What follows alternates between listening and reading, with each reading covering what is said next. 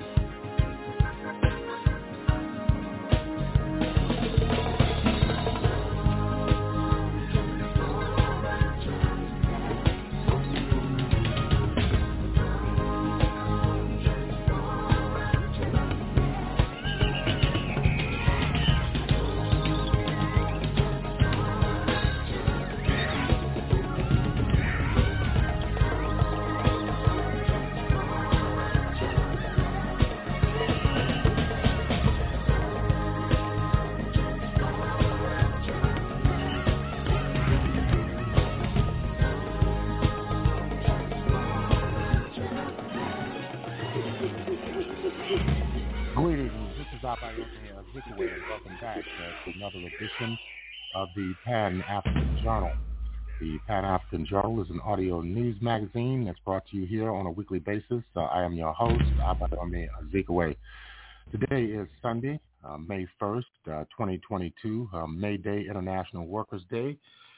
And we're broadcasting live from our studios in downtown Detroit, just coming back from a May Day commemoration in downtown Detroit organized by the Moratorium Now Coalition, in which yours truly, Abayomi Azikiwe, co-chaired. And later on in our program, we'll be coming up with our regular Pan-African Newswire report. We'll have dispatches on the commemorations held around the world for May Day, International Workers' Day. The war in Ukraine is continuing while the United States administration has pledged another $33 billion in assistance to the government in Kyev. An Ethiopian American journalist has accused the Western media of supporting the forces seeking to destabilize this Horn of Africa state. And Sudanese democratic forces have reiterated to the international community that they will not relent until the military is removed from power in the oil-rich state. In the second hour, we look in depth at the deal between the United Kingdom and Rwanda over the resettlement of migrants. Finally, we review some of the most pressing and burning issues of the day around the world. These and other features will be brought to you during the course of our program. Stay tuned. We'll move into our musical interlude with the music of Tony Allen from the album entitled No Accommodation for Lagos.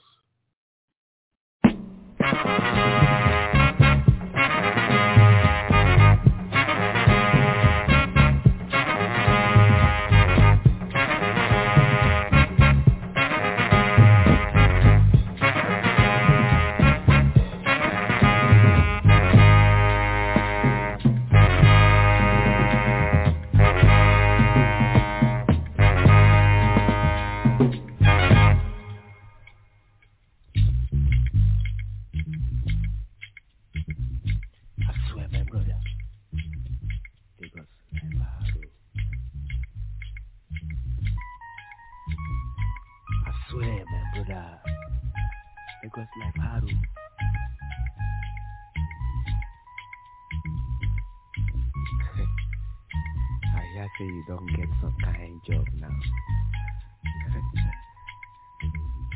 You know that get house. So what thing dey happen now? No show. So where you come see house? Badagry. That one na die. You go come up for house by what time? 6 o'clock. No, 5 o'clock. Then you call reach house by which time? What do you call am? 11:30. Then you go come shop. You go to bed. Which kind of enjoyment you dey enjoy now? And you get wife. Wow. Because life hard. Oh, now because of accommodation. I swear, Yaro, my brother. See, everything they move. People they move up and down. When they get their money, but enjoyment not dey inside. No accommodation. If you not talk through me, I go talk through.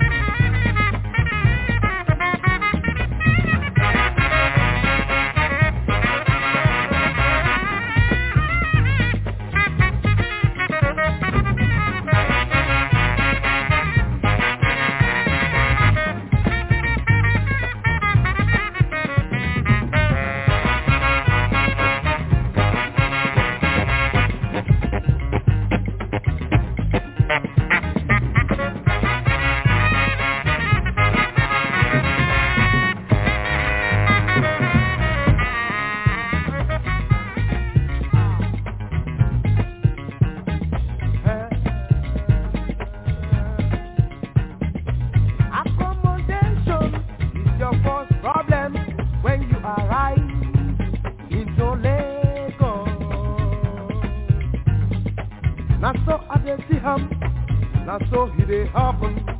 Na so I dey see him. Na so he dey happen.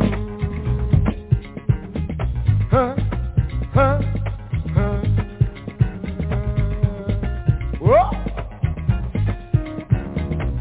Accommodation is your first problem when you arrive into Lagos. Na so I dey see him. Na so he dey happen. Na so I dey see him. Na so he dey happen. Whoa! Ha! Before you get the house, you go bribe, you go beg, you go work a sote, you go tire. Oh! When you get the house, nothing said that's the end. You go pay for 5 years in advance. Caretaker go take money for in job before you park inside the house where he give you.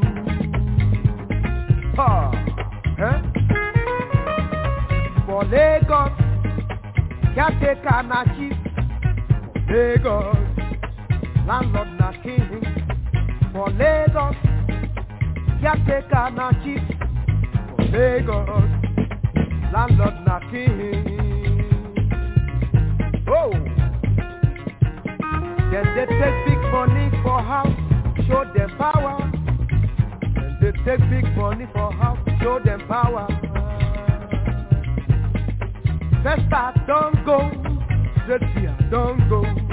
Festa don't go, straight here don't go. But no accommodation for Lagos. No accommodation for Lagos. No accommodation for city. No accommodation for Lagos. No accommodation for city. Na so I see am. No accommodation for Lagos. Marokonko house no dey. No accommodation for Lagos.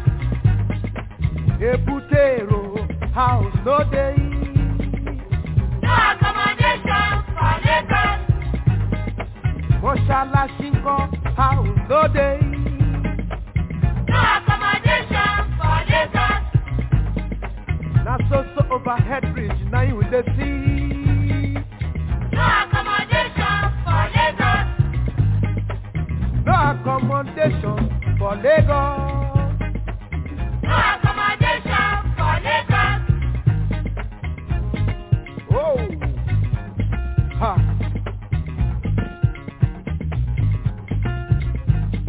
Our people no know where them they go. Our people no know where them they come from. Our people no know where them they go. Our people no know where them they come from. Let them give the poor people where to stay every day. Then they drive people about. They not provide house for people to stay. Workers no get, farmers no get, labor no get, fiction no get. Now so I dey see him every day. Now so they happen every day. Now so I dey see him every day. Now so he dey happen every day. Now so I see him. No accommodation for Lagos. No accommodation for city. No accommodation for Lagos. Sokotonko house no dey. No accommodation for Lagos. Imo State house no dey. No accommodation for Lagos. For Bende house no dey. No accommodation for Lagos. Oyo State house no dey. No accommodation for Lagos. No accommodation for city. No accommodation for Lagos.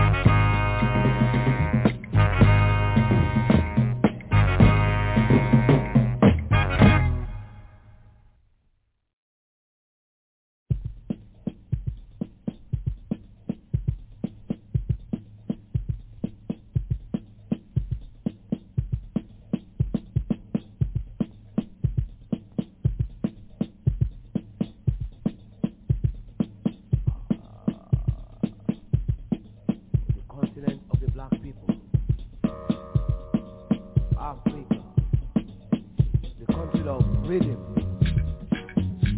Africa, the country of percussion. Africa, the country of where you have different types of dancing, full of vibration. Africa, a very, very beautiful land where you have black, beautiful people with shining colors. Brown, black, yellow. And what do you think of? Black mind, black flower. Africa is a place I love.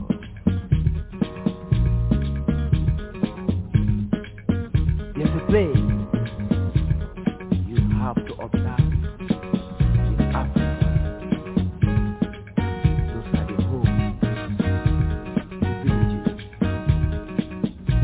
where you have the spirits behind the worshippers, the Shangos, and so on. Africa is a very, very good country.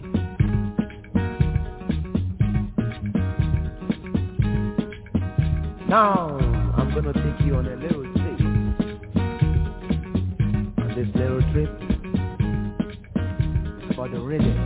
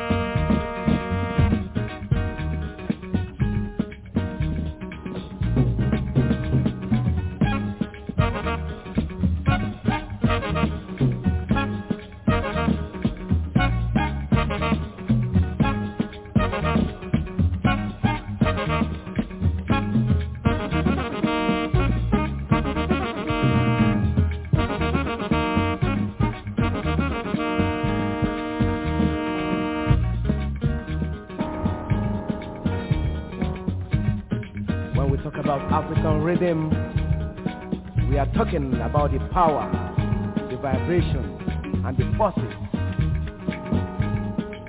African music is music that moves you and me because it's full of rhythm.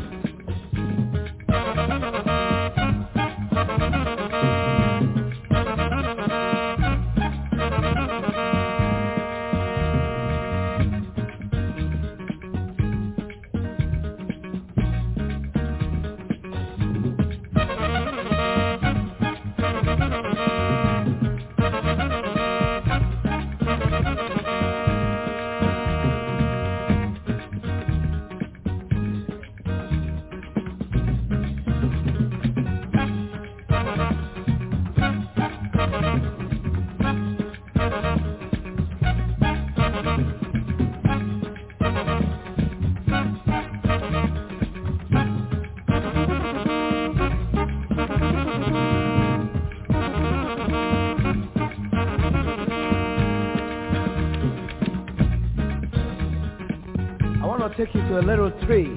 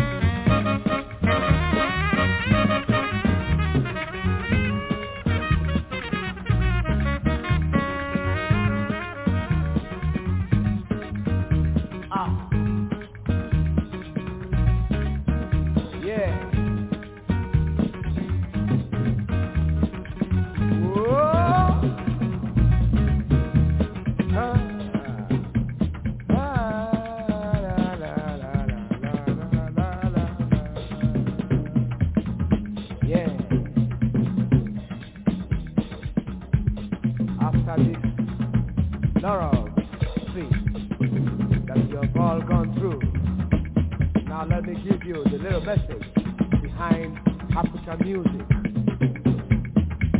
You will see the bass drum hitting at your heart when you are moving or whatever you're doing.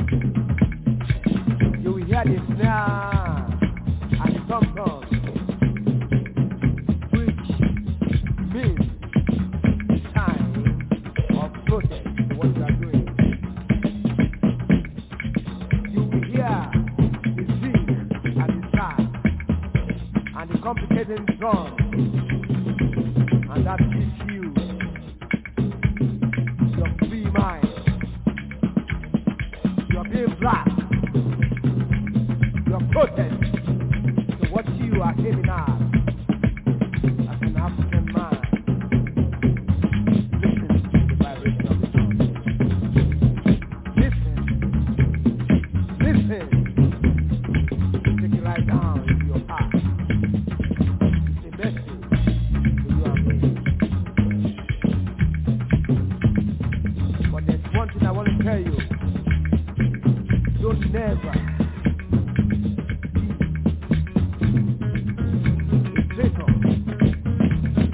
be very hypocrite somebody. Don't betray your next brother. Don't tell your brother you are black and you turn back and betray your brother. Be black-minded. Be black.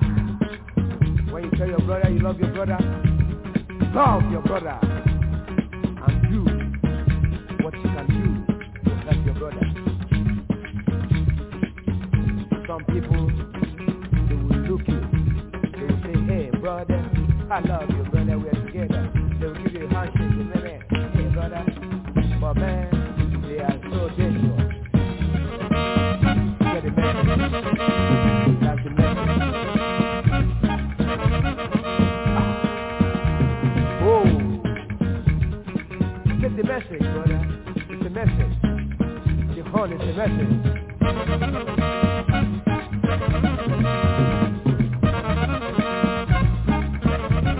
Don't you never trust your brother.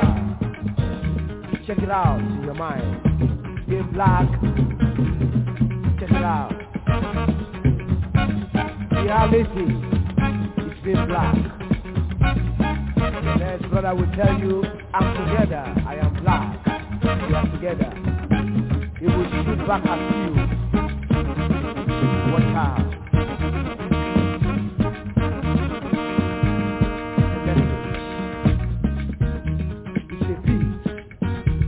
It's a rhythm. It's a message. African music. Very good for you and me. When you are relaxing, when you are meditating, when you are smoking, when you are dancing, African music is good for you. Just a little message.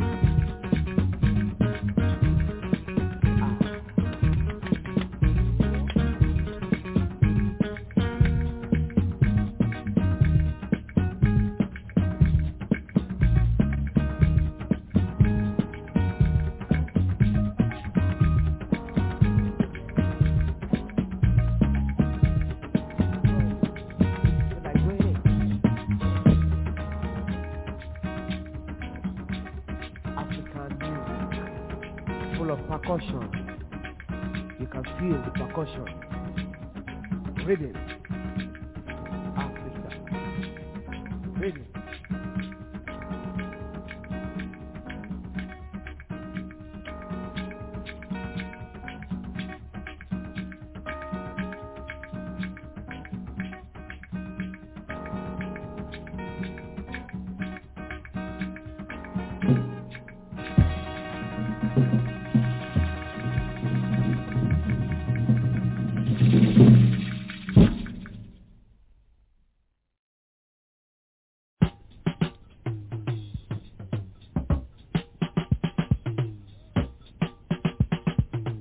Ofiki uguru gujagari diwongo gujagari ji. Oji duro ko he. Papa. Ofiki uguru gujagara mu kuraga. Wo! If you go, you are. Oh, and you get good.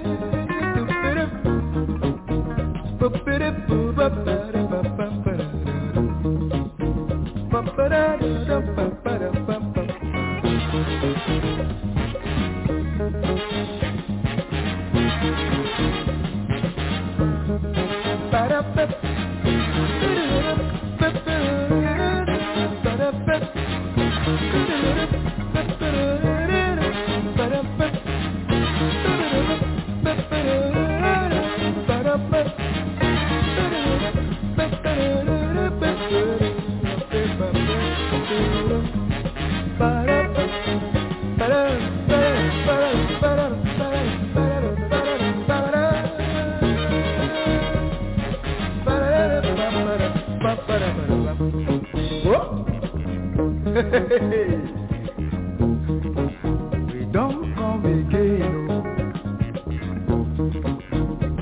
heavy message. Now so I dey see am every day, and now so it dey happen every time. Civilization, now here we want. Discrimination, now here we don't want. Civilization, now here we want. Discrimination, now here we don't want. Sing with me. Civilization, now here we want. Discrimination, now here we don't want. Civilization, now here we want. Discrimination, now here we don't want.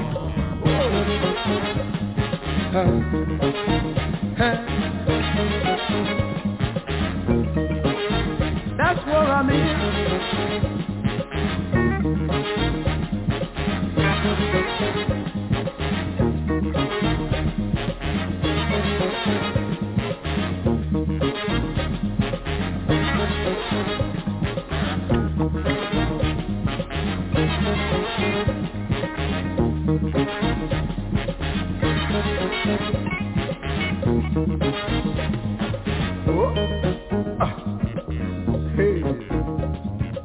Another heavy message. Make we buy our home for here. Make we buy them home for here. Make them buy our home for here. Make we buy them home for here.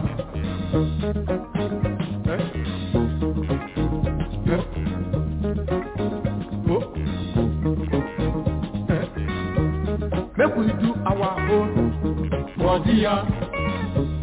Make them do our home for here. Make them do our home for here. Make we do their home for here.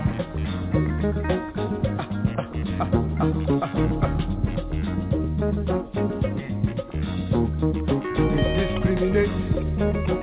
We say we be black.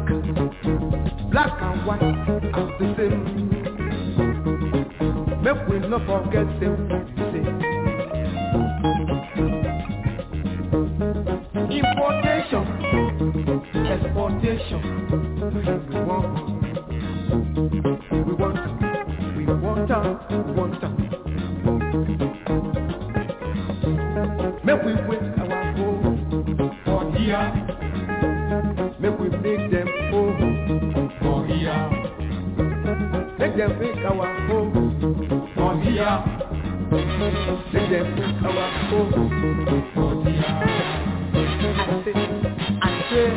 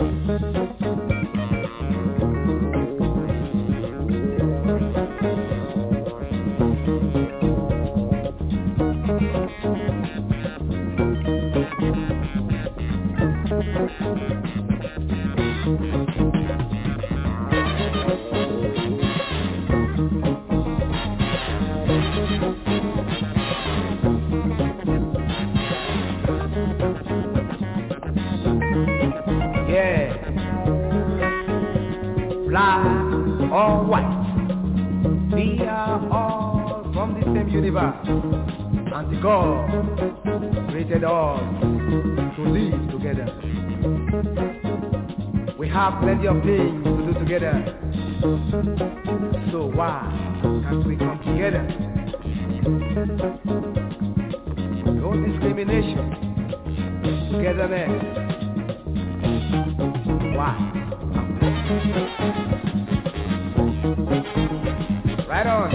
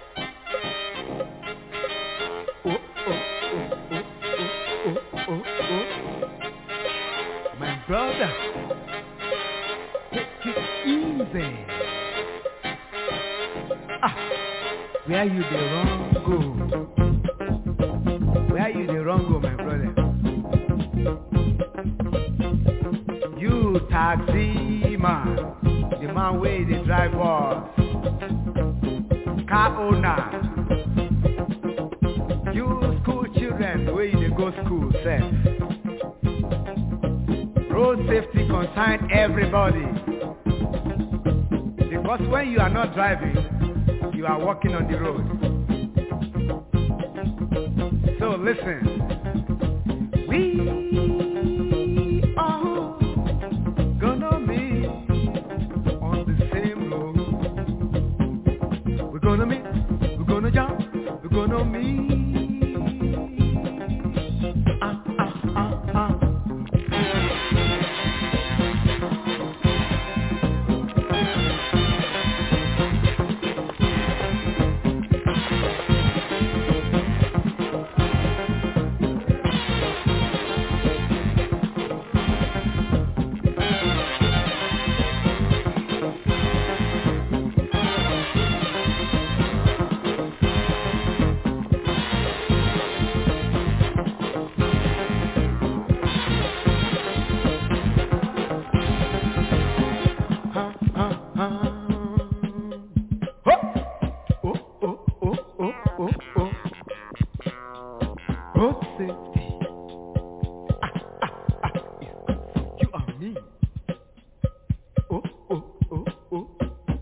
safety. Oh, oh, oh, it's good for you and me. Where you the wrong go? My brother, ladies and gentlemen, and you small pikin, where you dey for road, listen to this message. You a student going to the school. You a government worker going to your work. Or you a businessman going to your business.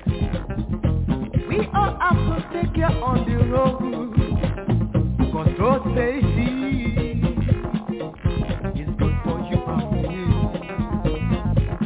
Listen to me. We all gonna meet on the same road. We're gonna meet, we're gonna jump, we're gonna meet. Ha ha ha ha ha ha. We all gonna meet on the same road. We're gonna meet, we're gonna jump, we're gonna meet. Listen to me.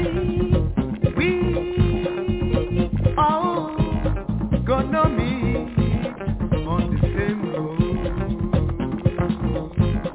We're gonna meet, we're gonna jump, we're gonna meet. Ha ha ha ha ha ha. Road safety. Road safety. It's good for you and me. Road safety. Na heavy message for you and me. Road safety. It's good for you and me. Yeah. Today we hear say accident, it happen. Tomorrow accident, it happen. But there is road safety which you and me must keep. This is a law, because let's die a good die.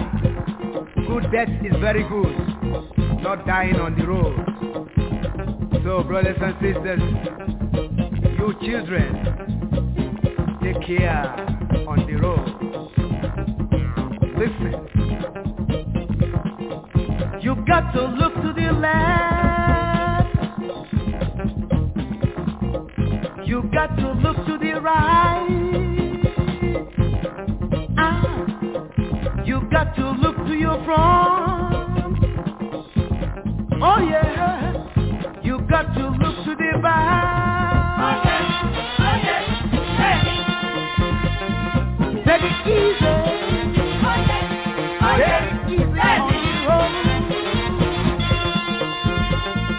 Take it easy.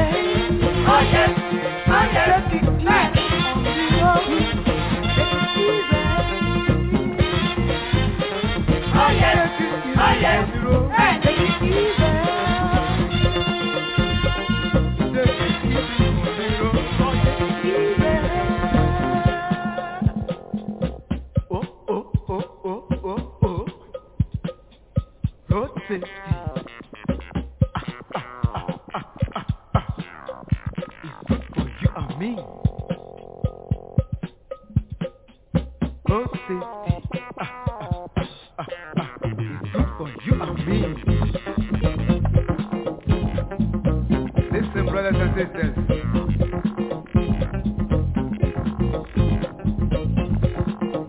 You got to look to the left.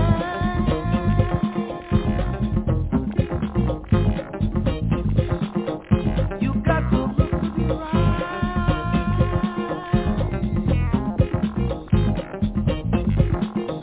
You got to look to the front.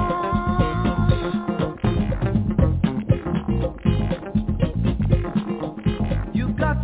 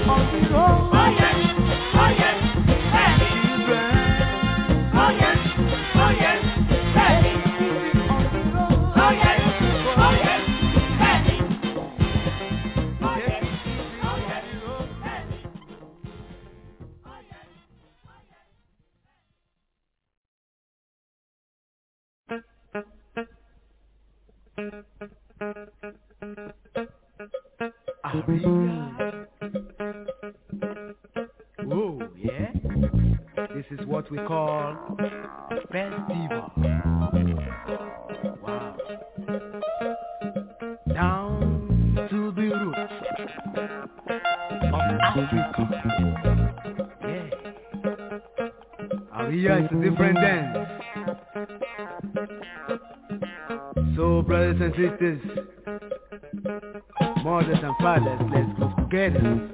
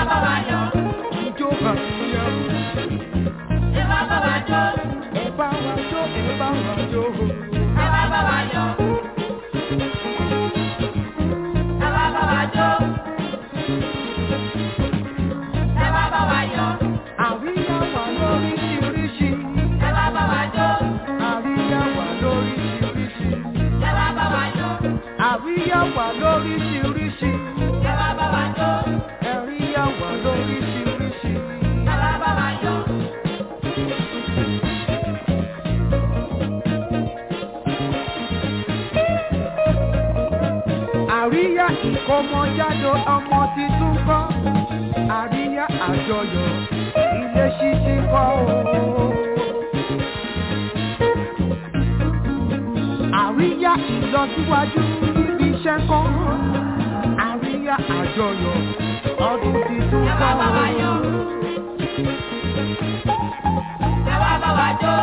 àríyá ijó ìbílẹ̀ wa àríyá ijó ìbílẹ̀ wa àríyá ijó ìbílẹ̀ wa àríyá ijó ìbílẹ̀ wa àríyá ìlọsíwájú níbi iṣẹ́ ń kọ́ àríyá àjọyọ̀ ọdún titun kọ́ àríyá ìkómọjáde ọmọ titun kọ́ àríyá ìjọyọ̀ ilé ṣíṣí kọ́ óyá óyá óyá óyá óyá óyá óyá óyá óyá ẹ wá bá wa jó ijó àríyá ẹ wá bá wa jó ijó àríyá ó lè jù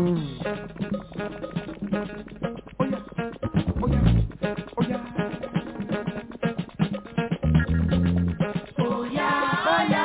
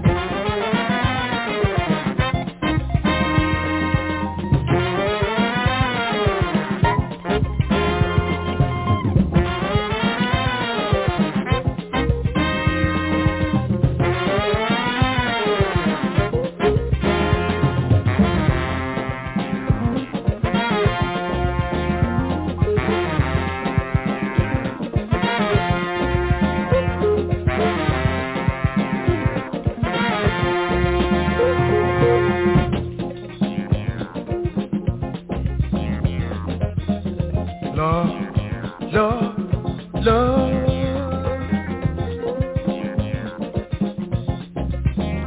Love is a natural thing.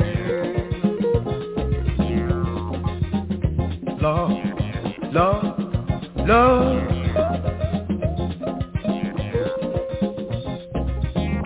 Love is a natural thing.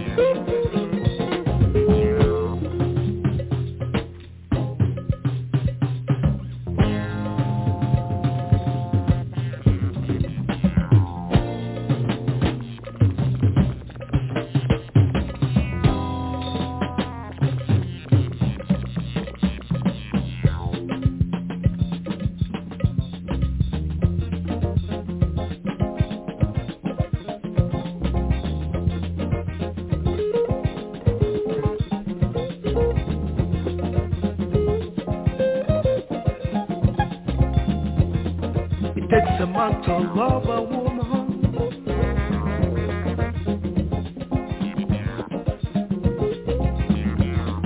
it takes a woman to love a man.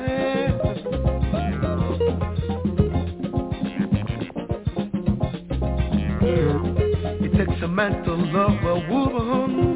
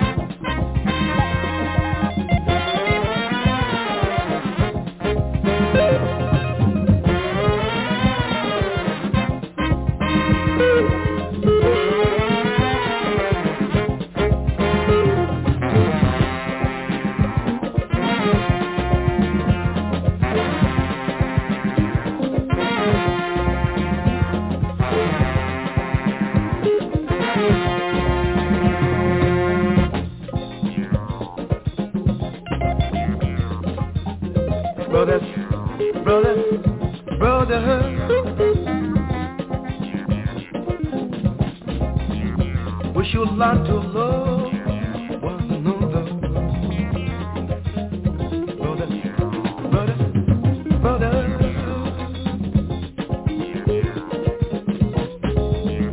We should learn to love one another.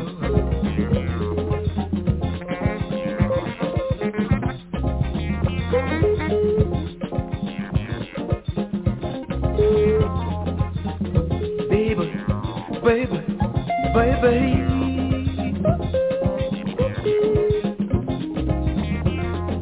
give me the sugar boom boom.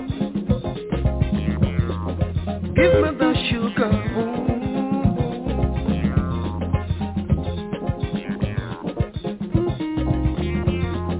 Give me the sugar boom boom.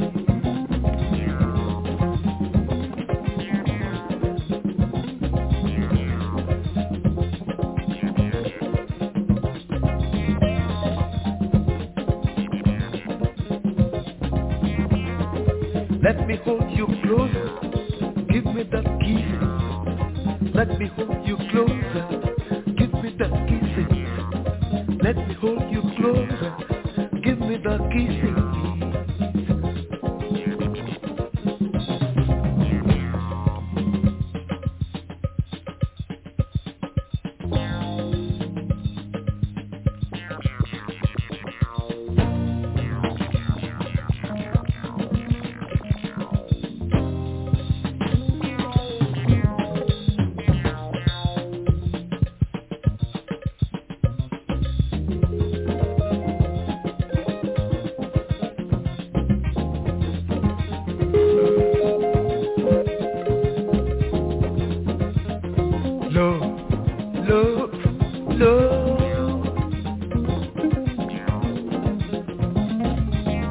Love is a natural thing. Love, love, love.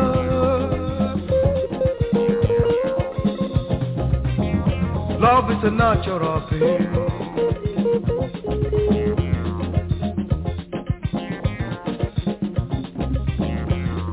It takes a man to love a woman.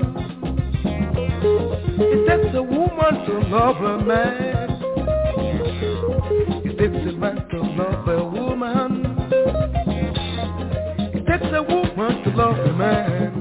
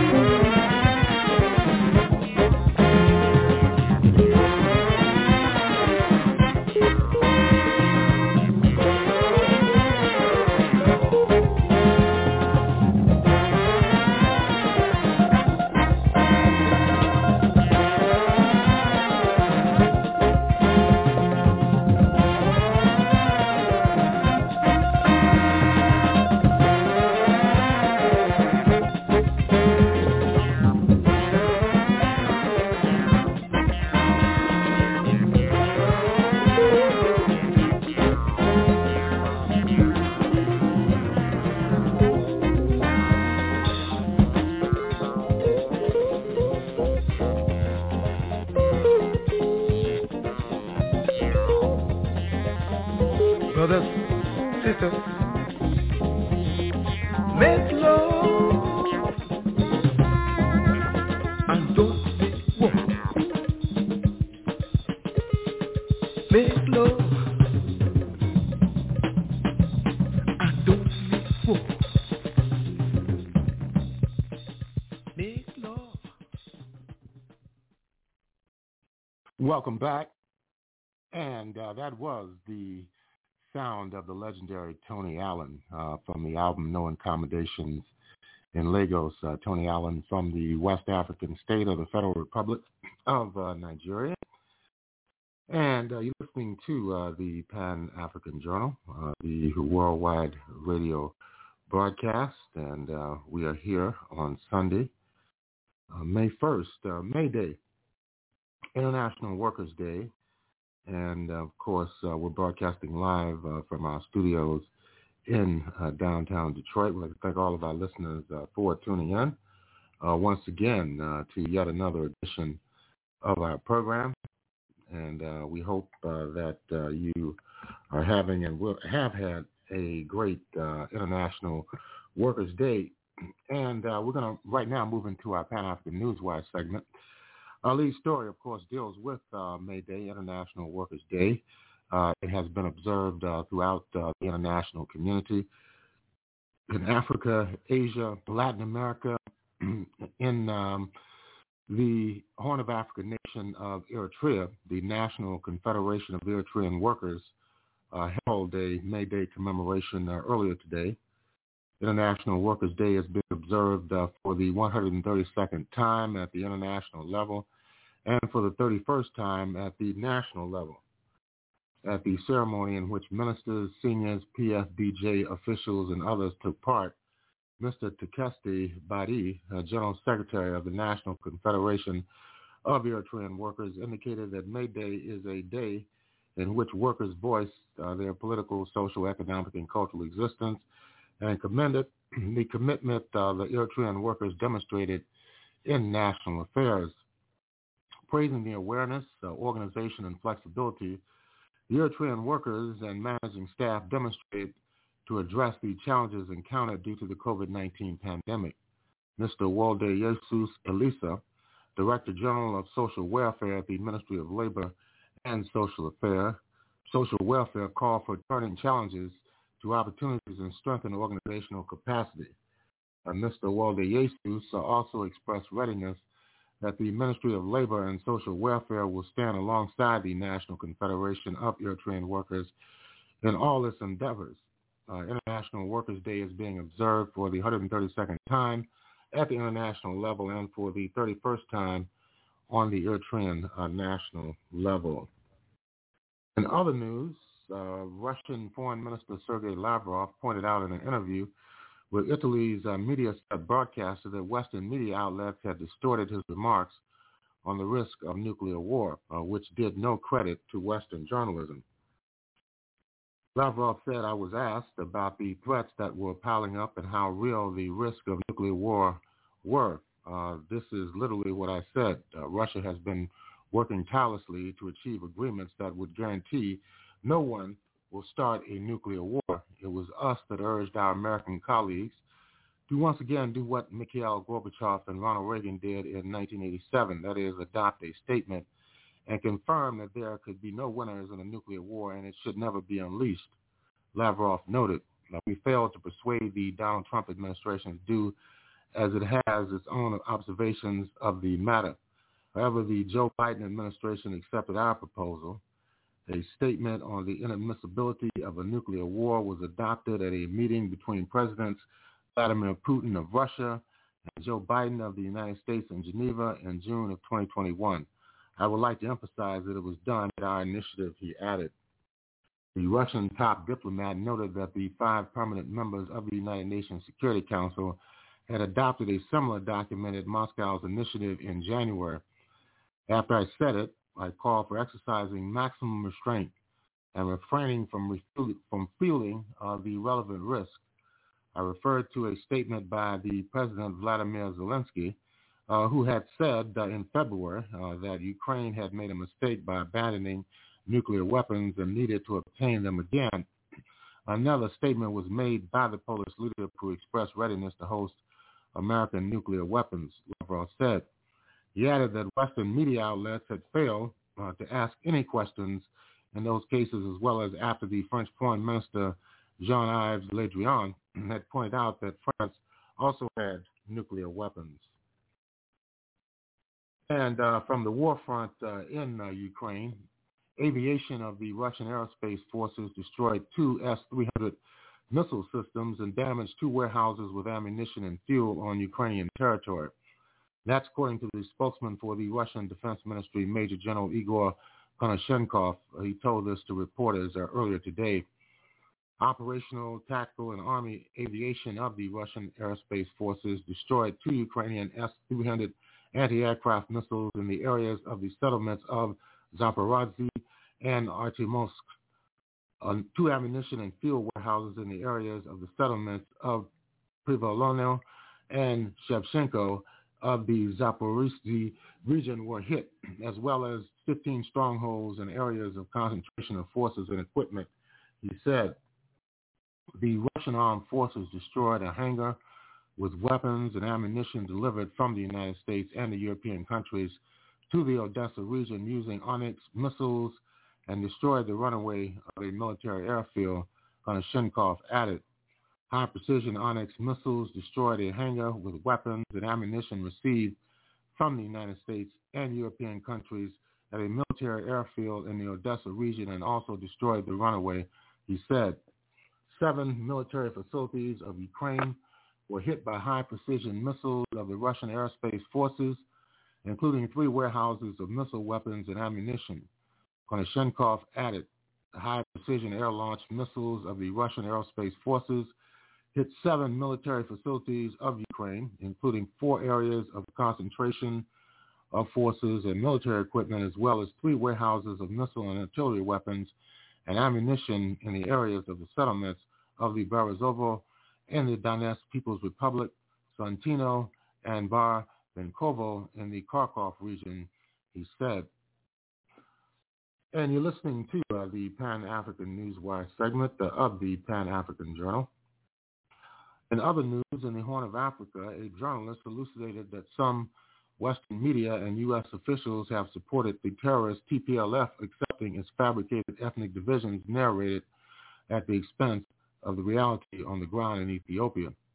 Having a stay with the remixed morning show, journalist Hormela Aragawi said that the northern conflict in Ethiopia has been erroneously reported by some Western mainstream media, setting the truth aside.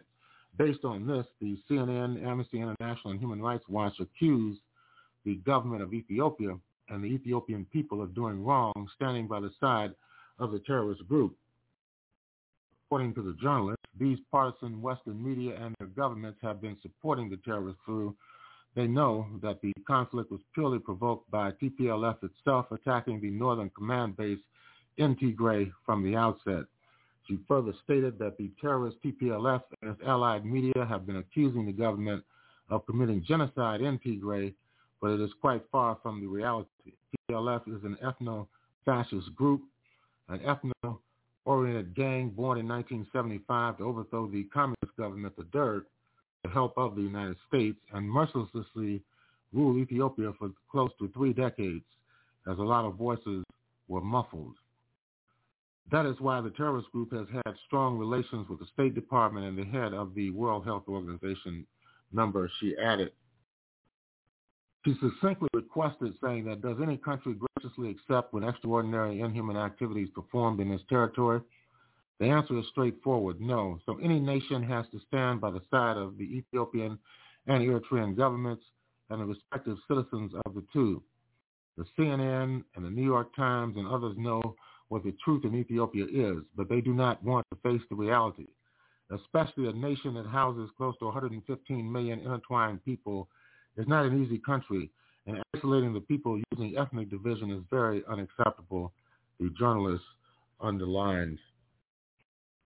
And finally, in regard to the situation in the Republic of Sudan, the solution to the political crisis in Sudan depends on ending the military coup of October the 25th. This is according to the Forces for Freedom and Change. They told this to Western envoys who met with them just this past Thursday. Special envoys from France, Germany, Norway, the United Kingdom, the U.S., and the European Union on Thursday met with Sudanese stakeholders, including the military-led Sovereign Council, the Sudanese Revolutionary Front, the SRF, the National Consensus Groups, and the Forces for Freedom and Change, the FFC. The European Union and Troika diplomats expressed their support for the tripartite process to end the political crisis and encouraged the Sudanese parties to speed up talks to restore the civilian-led transition. And with that, we're going to conclude the Pan-African Newswire segment of the Pan-African Journal. In concluding this segment, we want to remind our listeners that the Pan-African Newswire is an international electronic press service. It is designed to foster intelligent discussions on the affairs of African people throughout the continent and the world. The press agency was founded in January of 1998 and has since then published thousands upon thousands of articles and dispatches in numerous newspapers, magazines, journals, research reports, and on blogs and websites throughout the world. The Pan-African Newswire represents the only daily international news source on Pan-African and global affairs. And if you'd like to log on to the Pan-African Newswire so you can stay abreast of some of the most pressing and burning issues of the day, all you need to do is go to our website at panafricannews.blogspot.com. That's panafricannews.blogspot.com. And if you would like to have access to today's Pan-African Journal, this special worldwide radio broadcast for Sunday, May 1st, May Day, International Workers' Day 2022, all you need to do is go to the Pan-African Radio Network. That's at blogtalkradio.com/Pan-African Journal. That's blogtalkradio.com/Pan-African Journal. And we'll take a break, and we'll be back with more of our program for this week.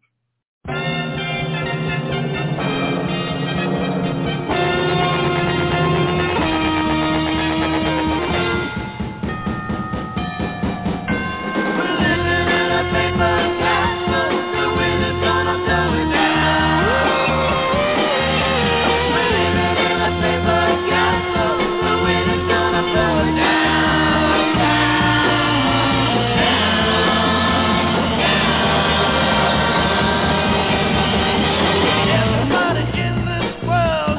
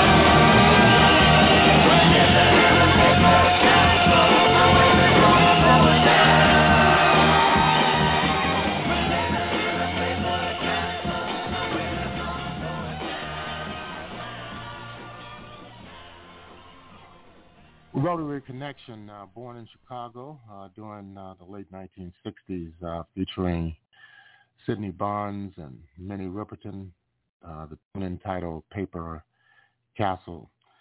And we're going to listen to a audio clip on the history of the so-called Haymarket Riot, which spawned International Workers' Day beginning in 1886.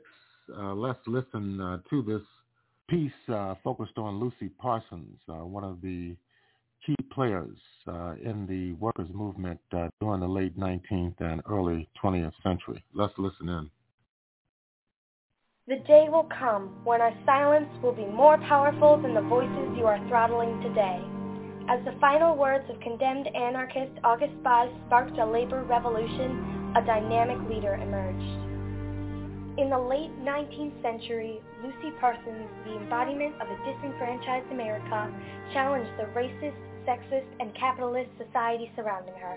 Her radical form of activism shaped class consciousness in Chicago and the world by exploring and enlightening America's working class to the ways of revolutionary politics.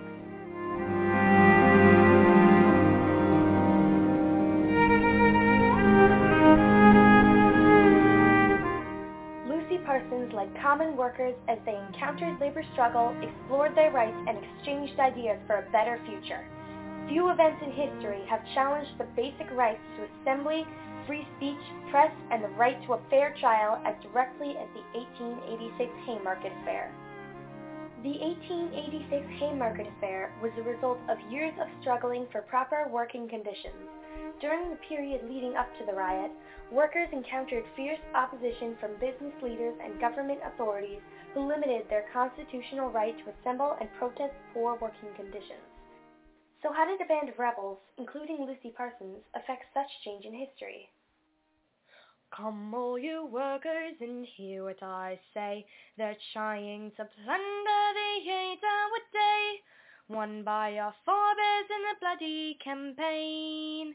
So rise up and be in the struggle again. Most workers were working 10 to 12 hours per day, 6 to 7 days per week. Factories were filled with rats, disease, and dangerous machines. Child labor was common. The government had passed an 8-hour workday law, which it failed to enforce. Tension in America was building, with individual workers having no power. The only hope these workers had was to team up and collectively fight for their rights. A critical leader emerged named Lucy Parsons. Little is known about Lucy Parsons. She was a woman of color born in Texas and thought to be of Mexican, Native American, and African American descent. Her exact birth date is unknown.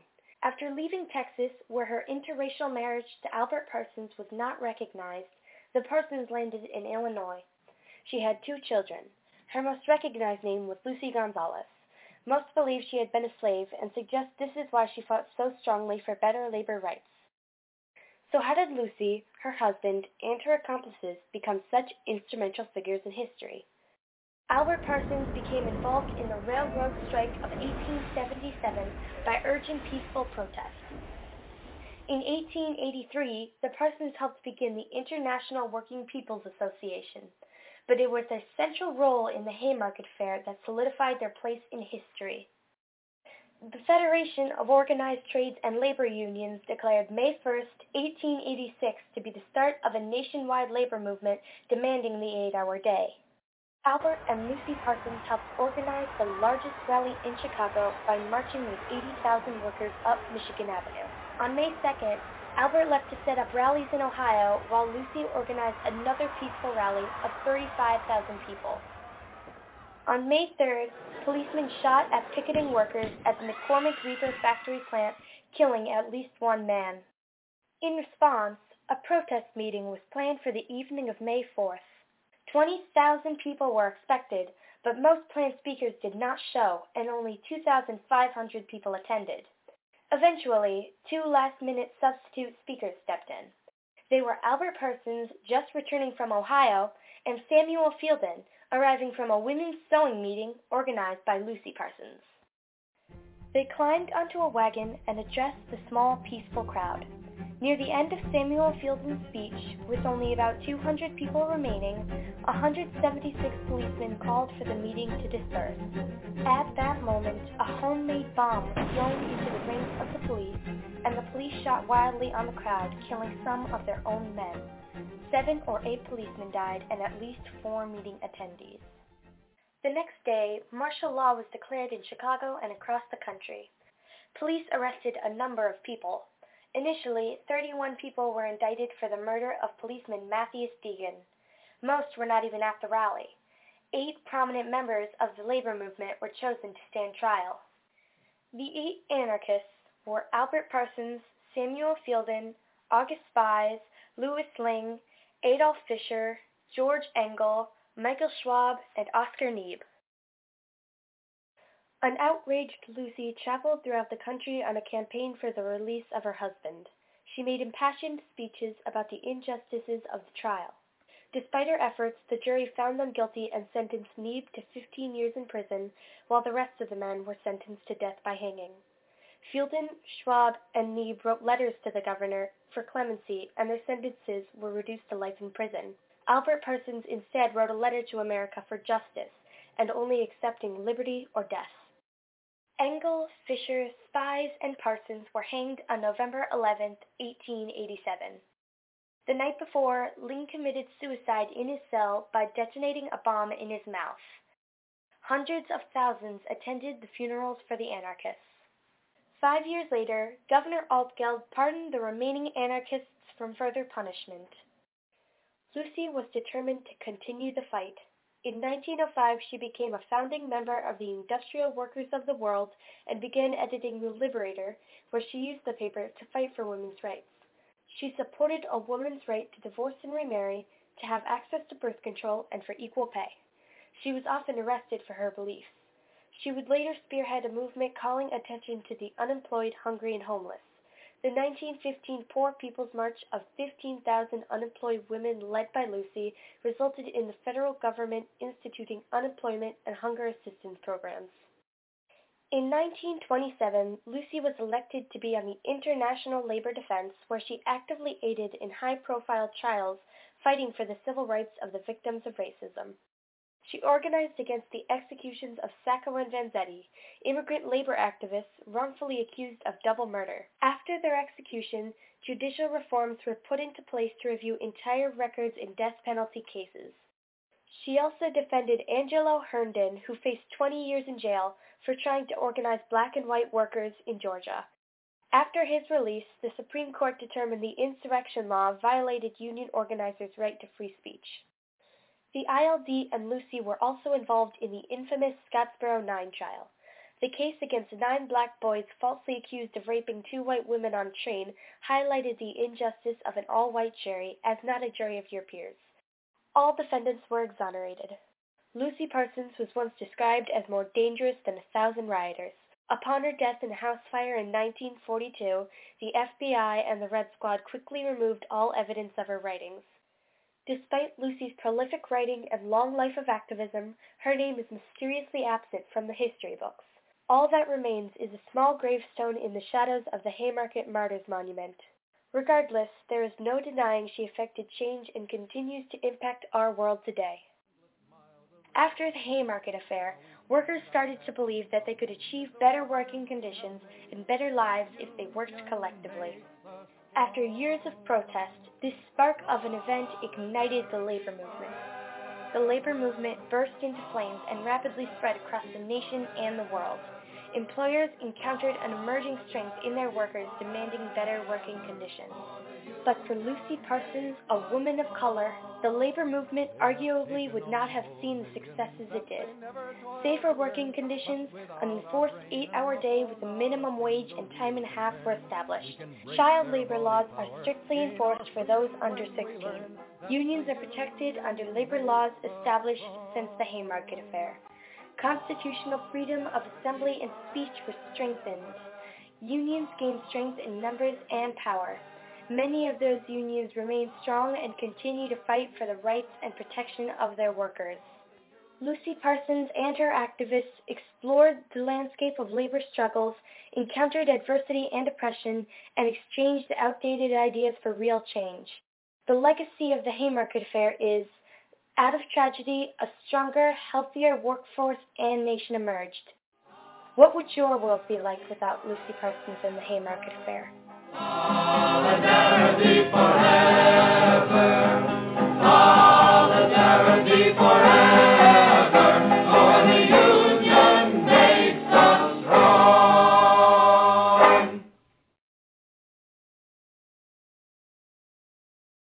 All right, welcome back. And that was a audio biography of Black revolutionary Lucy Parsons, who was active, we know, from the 1880s all the way up until 1931 during the Depression. And you're listening to the Pan-African Journal, this special worldwide radio broadcast for May 1st, May Day, International Workers' Day 2022. We're broadcasting live from our studios in downtown Detroit. And, of course, we'll take a break, and we'll be back with our next segment.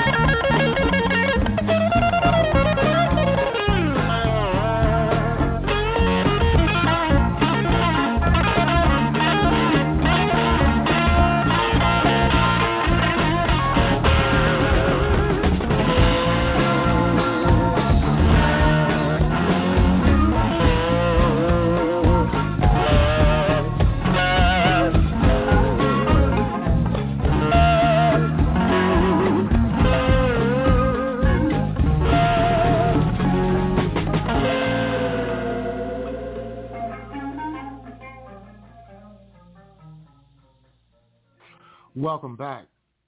And that was Jimi Hendrix from the soundtrack to the movie Rainbow Bridge, the tune entitled Pally Gap from the Rainbow Bridge album.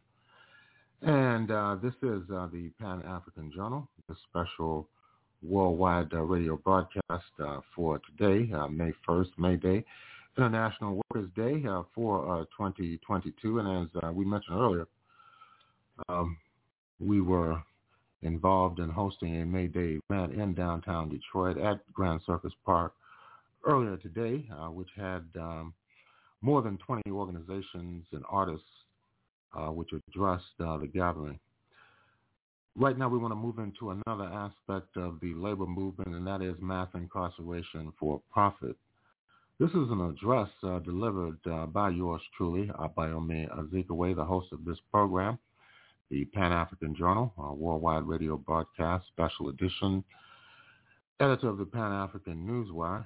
This address was delivered at the First Unitarian Universalist Church in Detroit, located in the Midtown District. It was delivered on February 18th, 2018, during the Sunday service. It was the message of the day from Abayomi Azikiwe. Let's listen in. Abayomi Azikiwe is the editor of the Pan-African Newswire and co-founder of several Detroit area organizations: the Detroit Coalition Against Police Brutality, the Michigan Emergency Committee Against War and Injustice, the Moratorium Now Coalition to Stop Foreclosures, Evictions and Utility Shutoffs.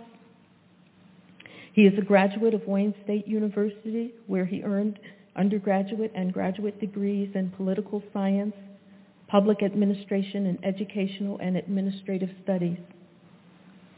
Azikiwe has worked as a broadcast journalist for many years and has hosted and co-hosted programs on several radio stations locally and in Canada. He has appeared on numerous television and radio networks, including Al Jazeera, CCTV, BBC, NPR, Radio Netherlands, the Australian Broadcasting Corporation, Belgian Private Radio, TBC Nigeria, and others. He has published numerous articles, pamphlets, and books on African affairs. He has traveled extensively in Africa, conducting field research on political, economy, and history. Please welcome this morning Abayomi Azikiwe.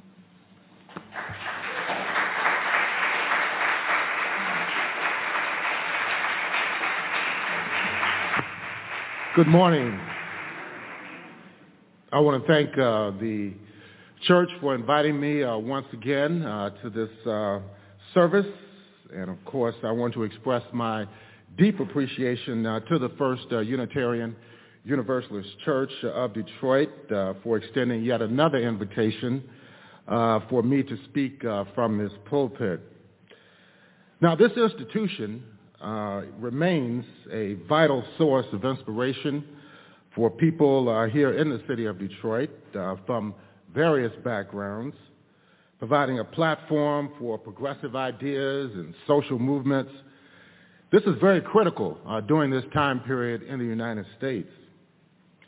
As the United States faces profound challenges in the areas of race relations, class exploitation, the denial of rights to immigrants, to women and other marginalized groups in our society, there's also the threat of world war and other potential calamities. It is of utmost importance and necessity that those concerned with advancing society towards a sustainable peace and a social equilibrium have the opportunity to discuss these issues in a calm and reasonable fashion. Now, much of the discourse within the corporate and governmental controlled media does not lend itself to finding solutions to the monumental problems we are grappling with in these contemporary times. On a daily basis, We are bombarded with images of displacement, of dislocation, of injuries, of death and destruction. Although our country, the United States, is touted as a, quote, peaceful, unquote, and, quote, prosperous, unquote, country, the wealthiest nation in the world, so we hear, there's much uncertainty among the people in this country. There's tremendous amounts of fear, trepidation, and social alienation. The regularity of mass shootings, which we saw just this past week, the proliferation of domestic violence, racial antagonisms, misogyny, and other forms of bigotry contradicts the official narrative, which permeates the propaganda that is advanced by the mass media, by the press, and especially the spokespersons for the administration in Washington, D.C. A cloud of routine avoidance of the real issues which concern humanity represents a dangerous phenomenon. We have heard repeatedly from the Oval Office of President Donald Trump that the economy is booming, with unemployment being at its lowest level in history. This is accompanied by business confidence at new levels in regard to investment and job creation. Of course, these claims are not accurate. Even if they were, it would not automatically wipe away the tears of the family members and friends of those killed recently in the school shootings in South Florida. Such fabrications cannot provide food, clothing, and shelter to the tens of millions of impoverished people in this country and the billions more around the world. These delusions of grandeur cannot cover up the loss of life in the theaters of war, which the Pentagon is involved in throughout the Middle East, Central America, Asia, as well as Latin America and Africa. The millions who are suffering in our society from the rising tide of racism and all forms of oppression cannot gain solace from the continued enrichment of a small minority of the population, which shows blatant disregard and even contempt for the conditions of the downtrodden and the destitute. Even here in the city of Detroit, where we live, the conditions and concerns of the majority African American population goes unheeded. The elusive emphasis by the powers that be is placed on making Detroit whiter and wealthier.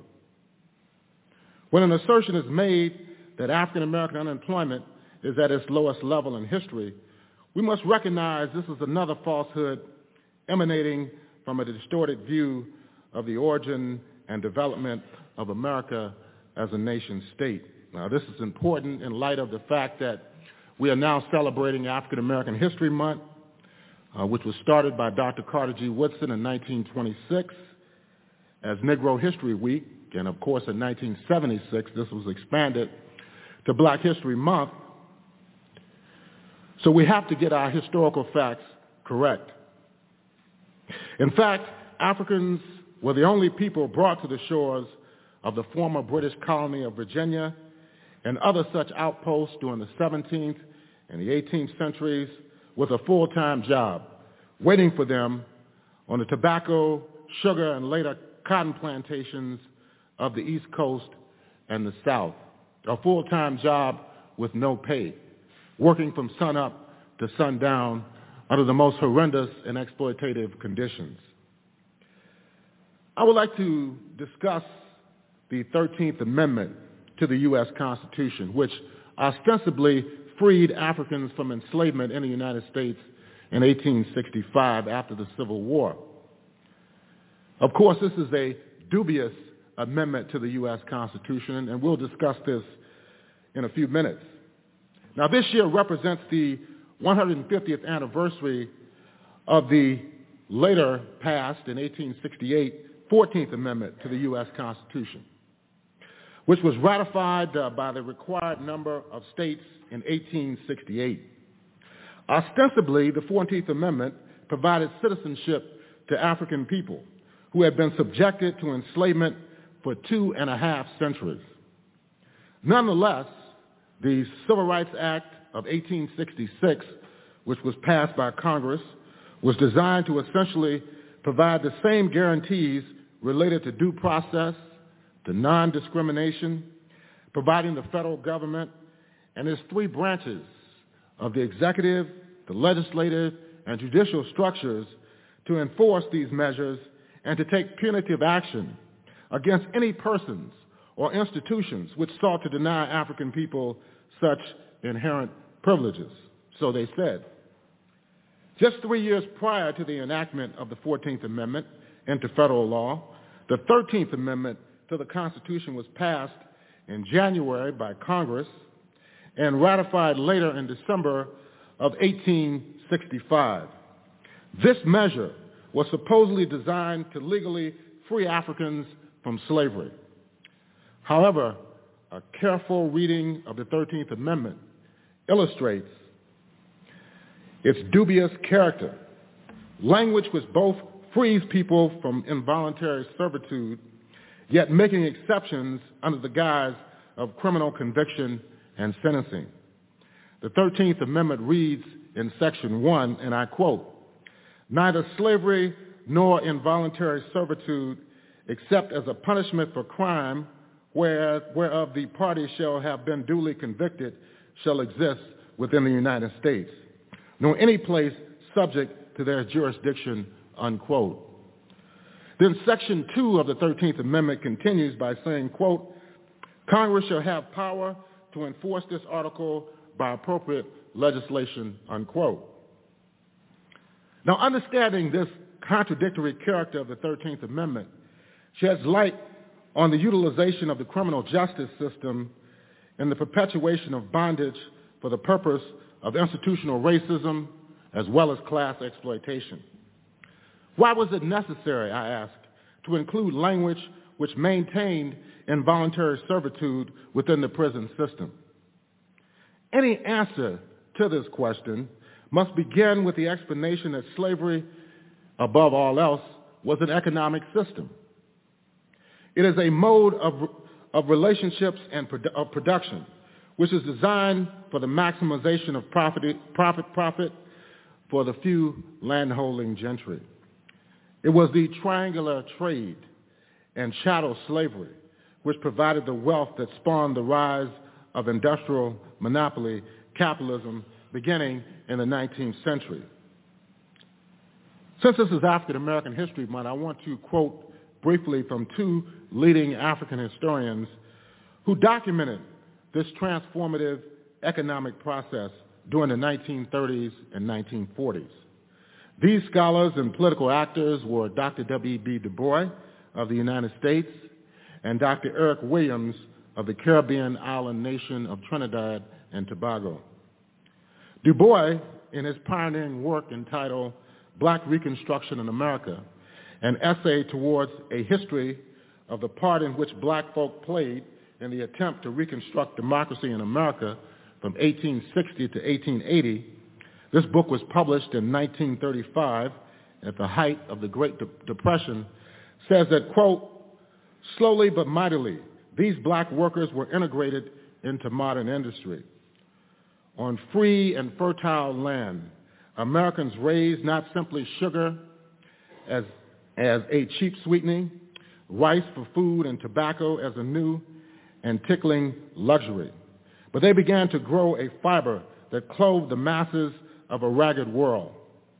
Cotton grew so swiftly that 9,000 bales of cotton, which the new nation scarcely noticed in 1791, became 79,000 by 1800. And with this increase, walked economic revolution in a dozen different directions.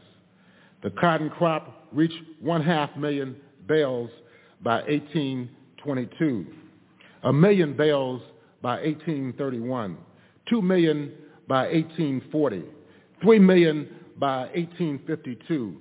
And in the year of the succession of the 11 Confederate states, stood at the then enormous total of 5 million bales per annum.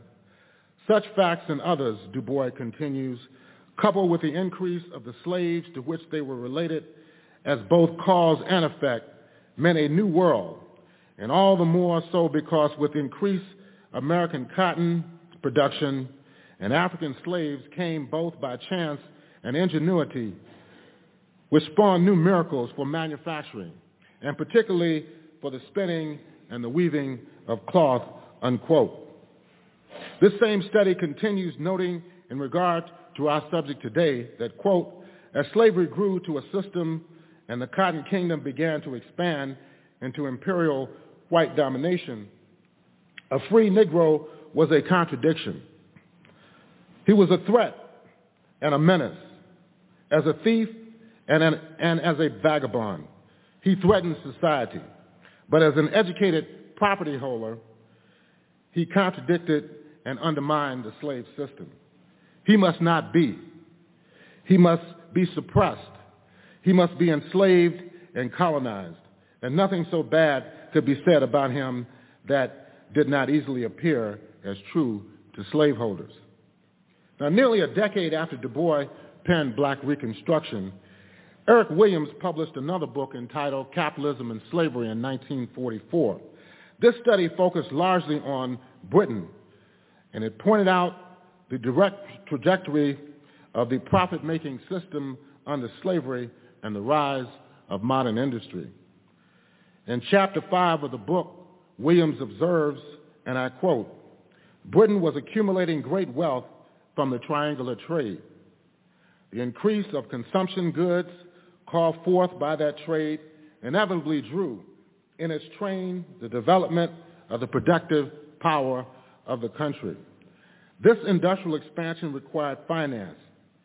What man in the first 3 quarters of the 18th century was better able to afford the ready capital than a West Indian sugar planter or a Liverpool slave trader?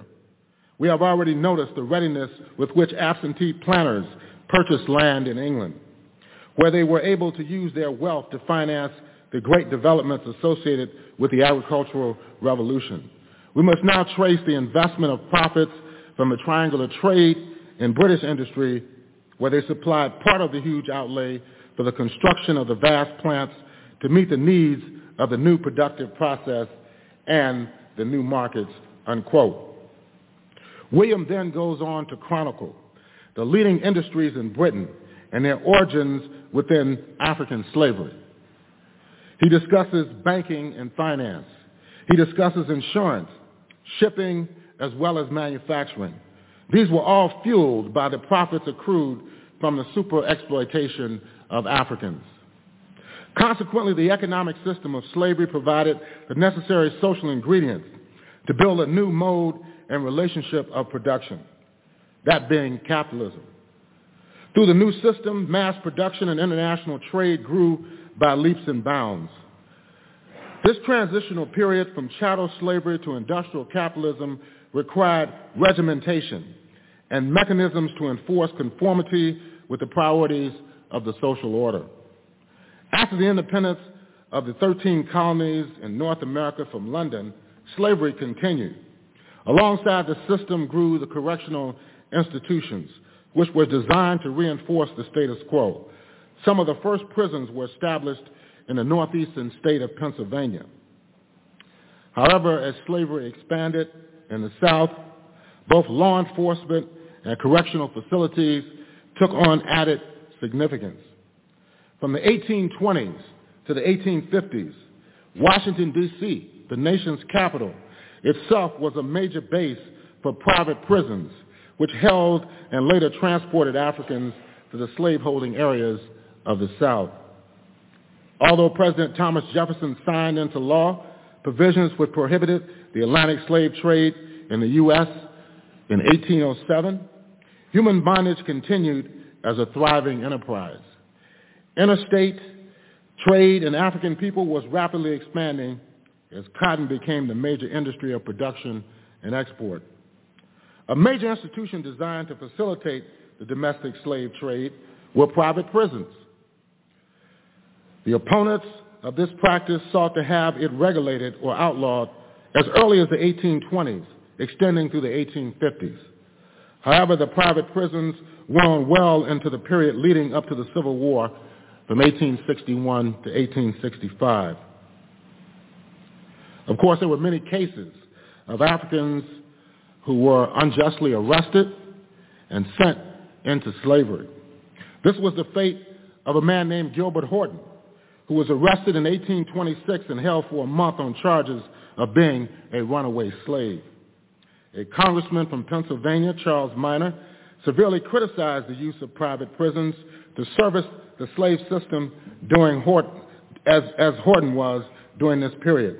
Horton was not released until he was able to provide references from upstate New York, which could substantiate that he was not a fugitive from bondage.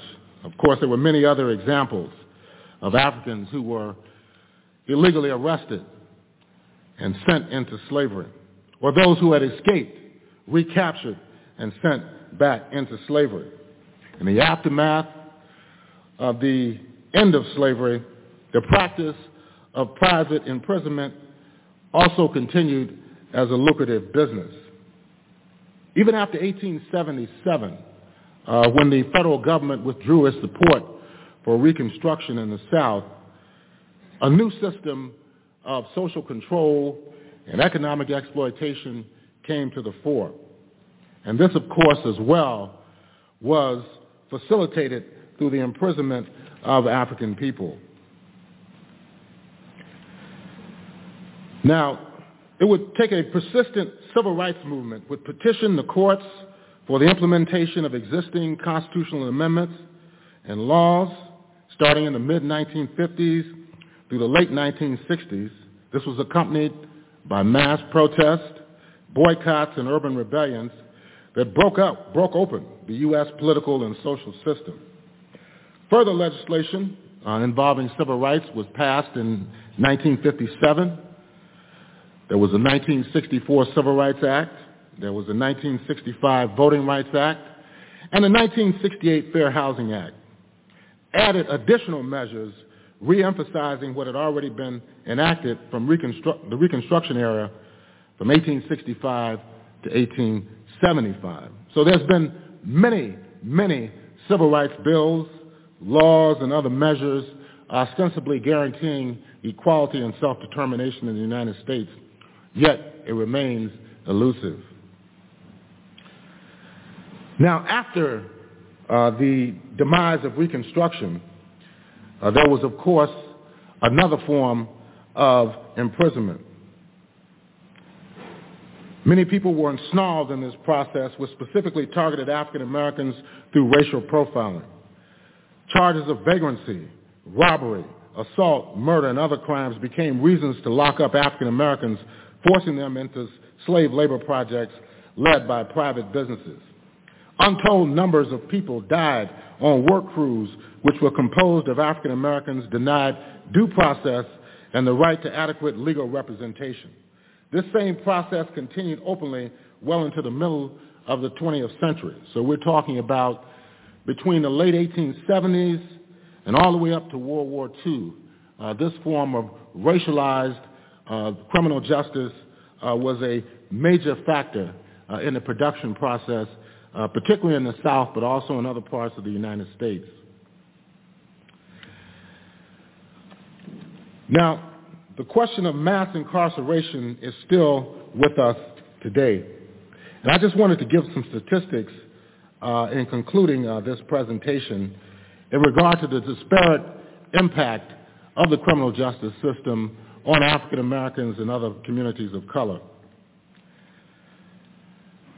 An article that was published in the Guardian newspaper revealed just a year and a half ago that, quote, Black Americans were incarcerated in state prisons at an average of 5 to 1 times of that of white Americans. And in some states, that rate was as high as 10 to 1. The U.S. is 63.7% non-Hispanic white, 12.2% black, 8.7% Hispanic white, and 0.4% Hispanic black, according to most recent census figures. The research conducted by Ashley Niels, a senior research analyst with the Sentencing Project, a Washington, D.C.-based nonprofit that promotes reforms in the criminal justice system, highlights the disparity of sentencing, of serving time.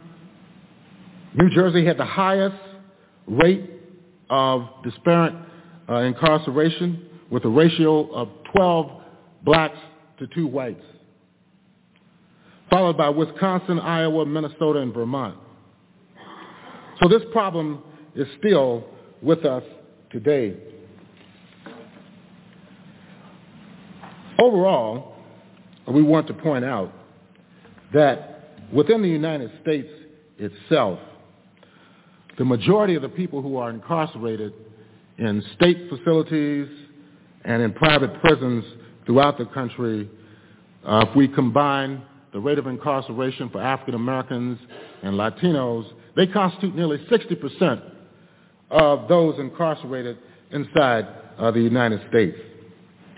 Now, what are the long-term implications of mass incarceration and the privatization of prisons inside the United States? I feel very strongly that placing people within correctional institutions for extended periods of time only benefits the racist system in the United States. Although there may be an illusory sense of security as a result of mass incarceration, as a result of the escalating phenomena of deportations of immigrants, and also the denigration of incarcerated persons, it is not, in essence, curbing crime and enhancing social stability. Moreover, this system of criminalization of the nationally oppressed, of the poor, and the immigrant community is unsustainable. These conditions in existence within the U.S. further tarnishes the image of the country by exposing America as a bastion of repression and national discrimination. Slavery, by any other name, remains unjust. Involuntary servitude has no place within a democratic society. Methods of complete integration and the right to self-determination is the only solution to racial polarization and economic exploitation in the U.S. In recent years, there has been a resurgence of activism within the prison population. Inmates are increasingly engaging in hunger strikes, in work stoppages, in protest against the dehumanizing conditions they are living in on a daily basis. From Georgia to Florida and California, these prisoners are signaling to the broader society that change is inevitable. Whether this change will be peaceful is largely up to the ruling class and their government allies, who benefit from mass incarceration, politically as well as economically. Eventually, the system will implode, endangering the inmates and the elites who hold them captive. Those of us who are concerned about eliminating racism and class exploitation must view the struggle of prisoners as an integral aspect of the movement to end injustice in the United States and to bring about social justice. It is within our interest to tear down the existing system and to create a society that is generally based on equitable security and mutual understanding among people. Thank you so much for listening.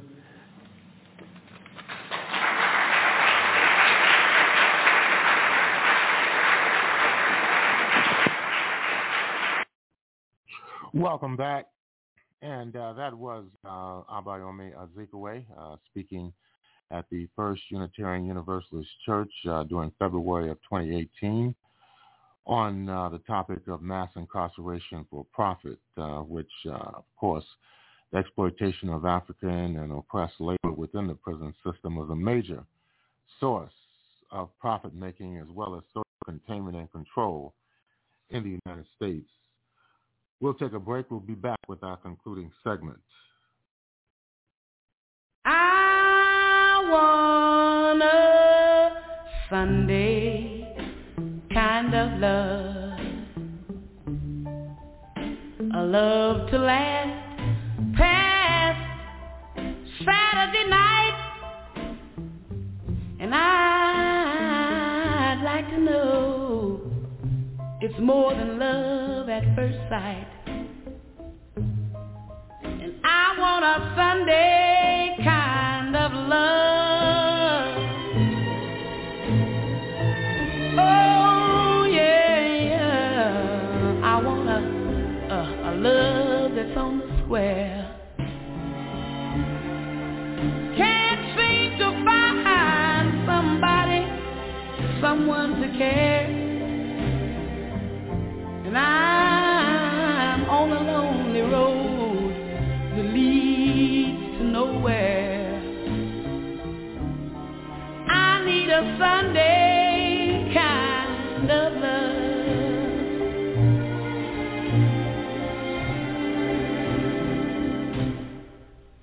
I do my Sunday dreaming, oh yeah, and all my Sunday scheming, every minute, every hour, every day. Oh, I'm hoping to discover a certain kind of lover who will show me the way in my arms. Need someone to enfold, to keep me warm when Mondays and Tuesdays grow cold. Love for all my life to have and to hold. Oh, and I want a Sunday kind of love. Oh, yeah, I don't want a Monday, Tuesday, Wednesday, a Thursday, Friday, or Saturday, oh, nothing but Sunday. Oh yeah, I want a Sunday. I want a Sunday kind of love. Oh yeah, Sunday kind of love.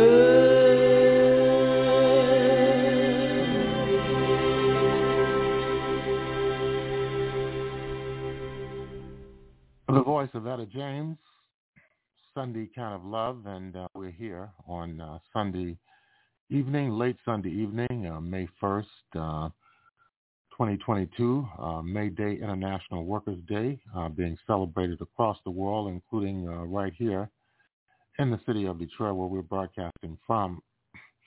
We want to now move into a segment of The World Today, discussing the impact of the war in Ukraine, the sanctions against the Russian Federation, and the overall sense of insecurity that has been mounting in Europe and throughout the international community, based upon the efforts by the United States and its allies to expand the North Atlantic Treaty Organization, NATO, further into Eastern Europe and to enhance its influence internationally. Let's listen to this report discussing that issue and other issues relevant to the international community. Daily news and analysis. We keep you informed and inspired. This is World Today. EU energy companies prepare to meet Vladimir Putin's terms for Russian gas. Ukraine says Russia might attack Moldova. Is that a legitimate concern? The United States has passed a bill looking to help Taiwan regain a status within the WHO organization. And nearly 200 cases of severe liver inflammation have been reported on children across the world. Hello, you are listening to World Today, a news program from a different perspective. I'm Ding Han in Beijing. So if you want to listen to this episode again or to catch up on our previous episodes, download our podcast by searching World Today. Our top story. some of the largest energy companies in Europe are preparing to use a new payment system for Russian gas. Gas distributors in Germany, Austria, Hungary, and Slovakia are planning to open ruble accounts at Gazprom Bank in order to satisfy a Russian requirement for payments in its own currency. Gazprom Bank, which is not under the sanctions by the European Union, is a Switzerland-based banking unit of Russian gas company Gazprom. So joining us now on the line is Dr. Alexander Dodge, Associate Professor with Norwegian University of Science and Technology. Thank you very much for joining us. Thank you for inviting me. Okay, so Professor Dodge, are you surprised when you see this latest development where energy companies in Germany, Austria, Hungary, as well as Slovakia are moving to comply with the requirements by Russia? I mean, both yes and no. I think what's important to understand here is how natural gas as a commodity differs from other commodities such as coal and oil. Mm-hmm. Obviously, natural gas to be exported, either in the form of liquefied natural gas or through pipelines, requires a significant amount of investment in infrastructure. Pipelines, liquefied natural gas terminals, gas storage plants, you name it. And the infrastructure itself is not very flexible, liquefied natural gas being more flexible than pipelines. And the inflexibility of the infrastructure creates a set of codependencies. So in terms of finding alternatives to Russian gas, mm-hmm. There are a few options in these regards. So to the extent that you see energy companies complying with the Russian requirements is perhaps a realization of that the current natural gas infrastructure is unable to diversify away from Russian supplies. What does surprise me though is it also goes in the reverse, that Russia is also just as dependent on European customers as European customers are dependent on it.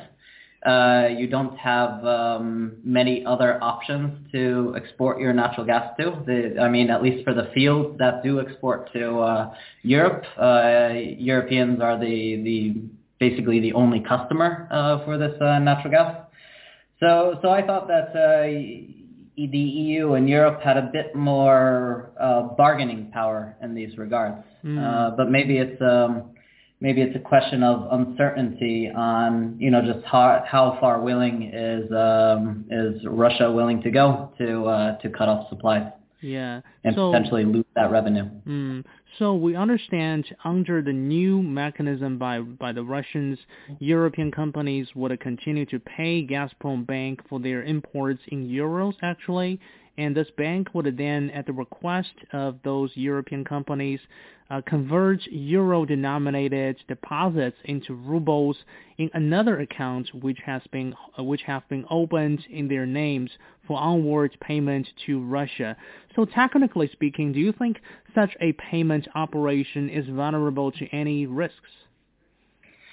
Well, to some extent this goes a little bit beyond my expertise, but what I can say is, you're talking about Russia opening a bank account in a Russian bank and being exposed to any future sanctions on that bank. So far, Gazprom Bank has been exempted from sanctions compared to other banks. And so you run the risk that the political tide, in some sense, changes. That there becomes more of a call for sanctioning Gazprom Bank. It becomes it becomes a clear identified loophole in the EU sanctions regime, a glaring hole. And the question relies on, whether there's a public tide of support for sanctions against the bank or not. Yeah, so I guess that's a very interesting and a big question regarding whether particularly the European Union will respond by slapping sanctions against that particular bank. So continue our discussion. Actually, we understand among the EU members, some countries have decided to comply with the Russian requirement.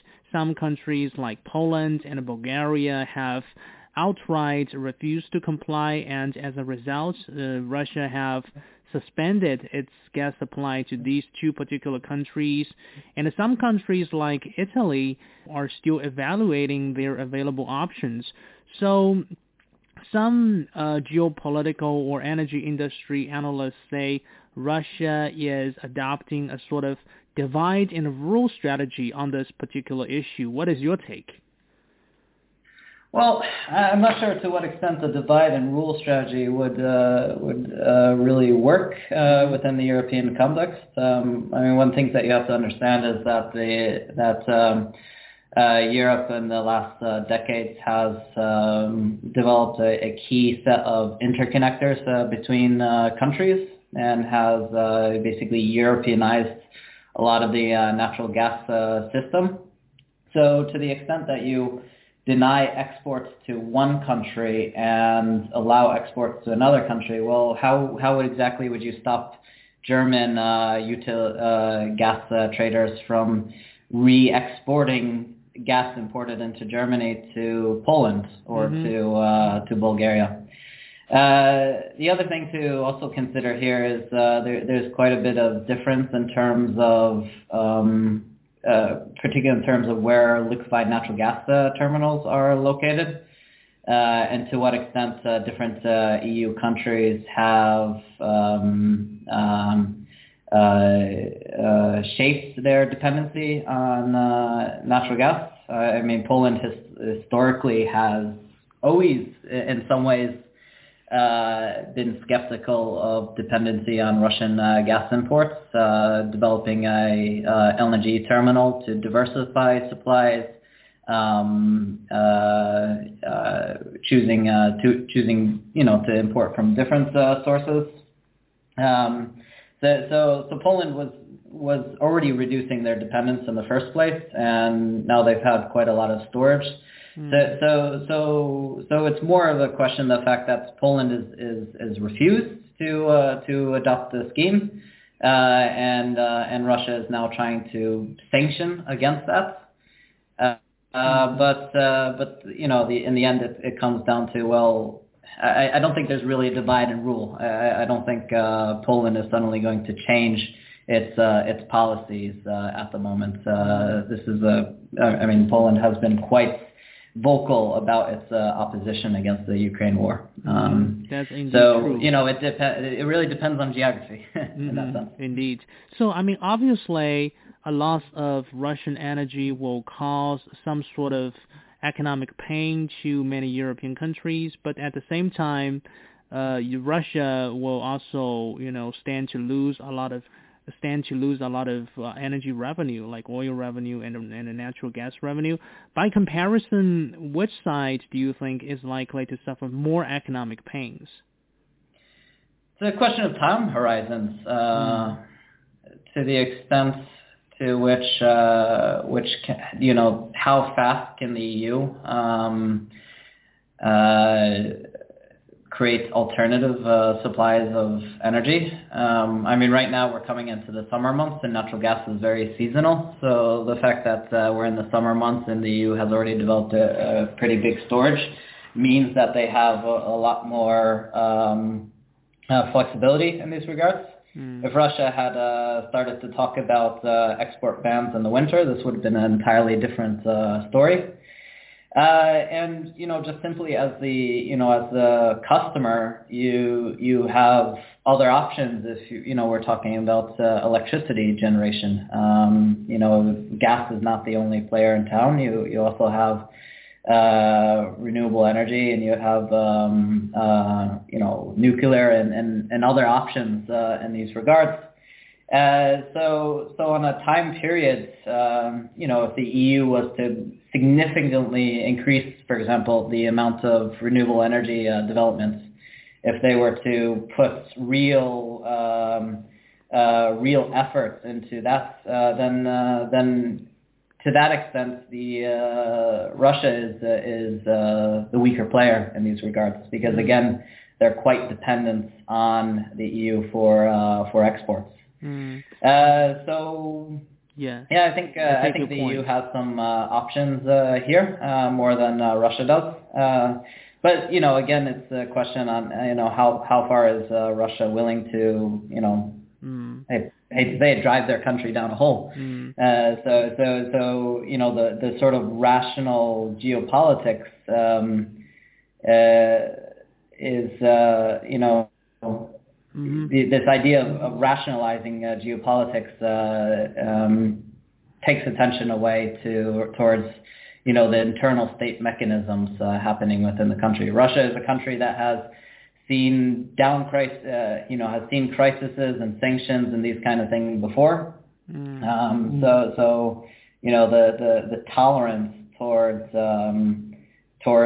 being put in a recession is completely different than the tolerance of European countries to be put in a recession.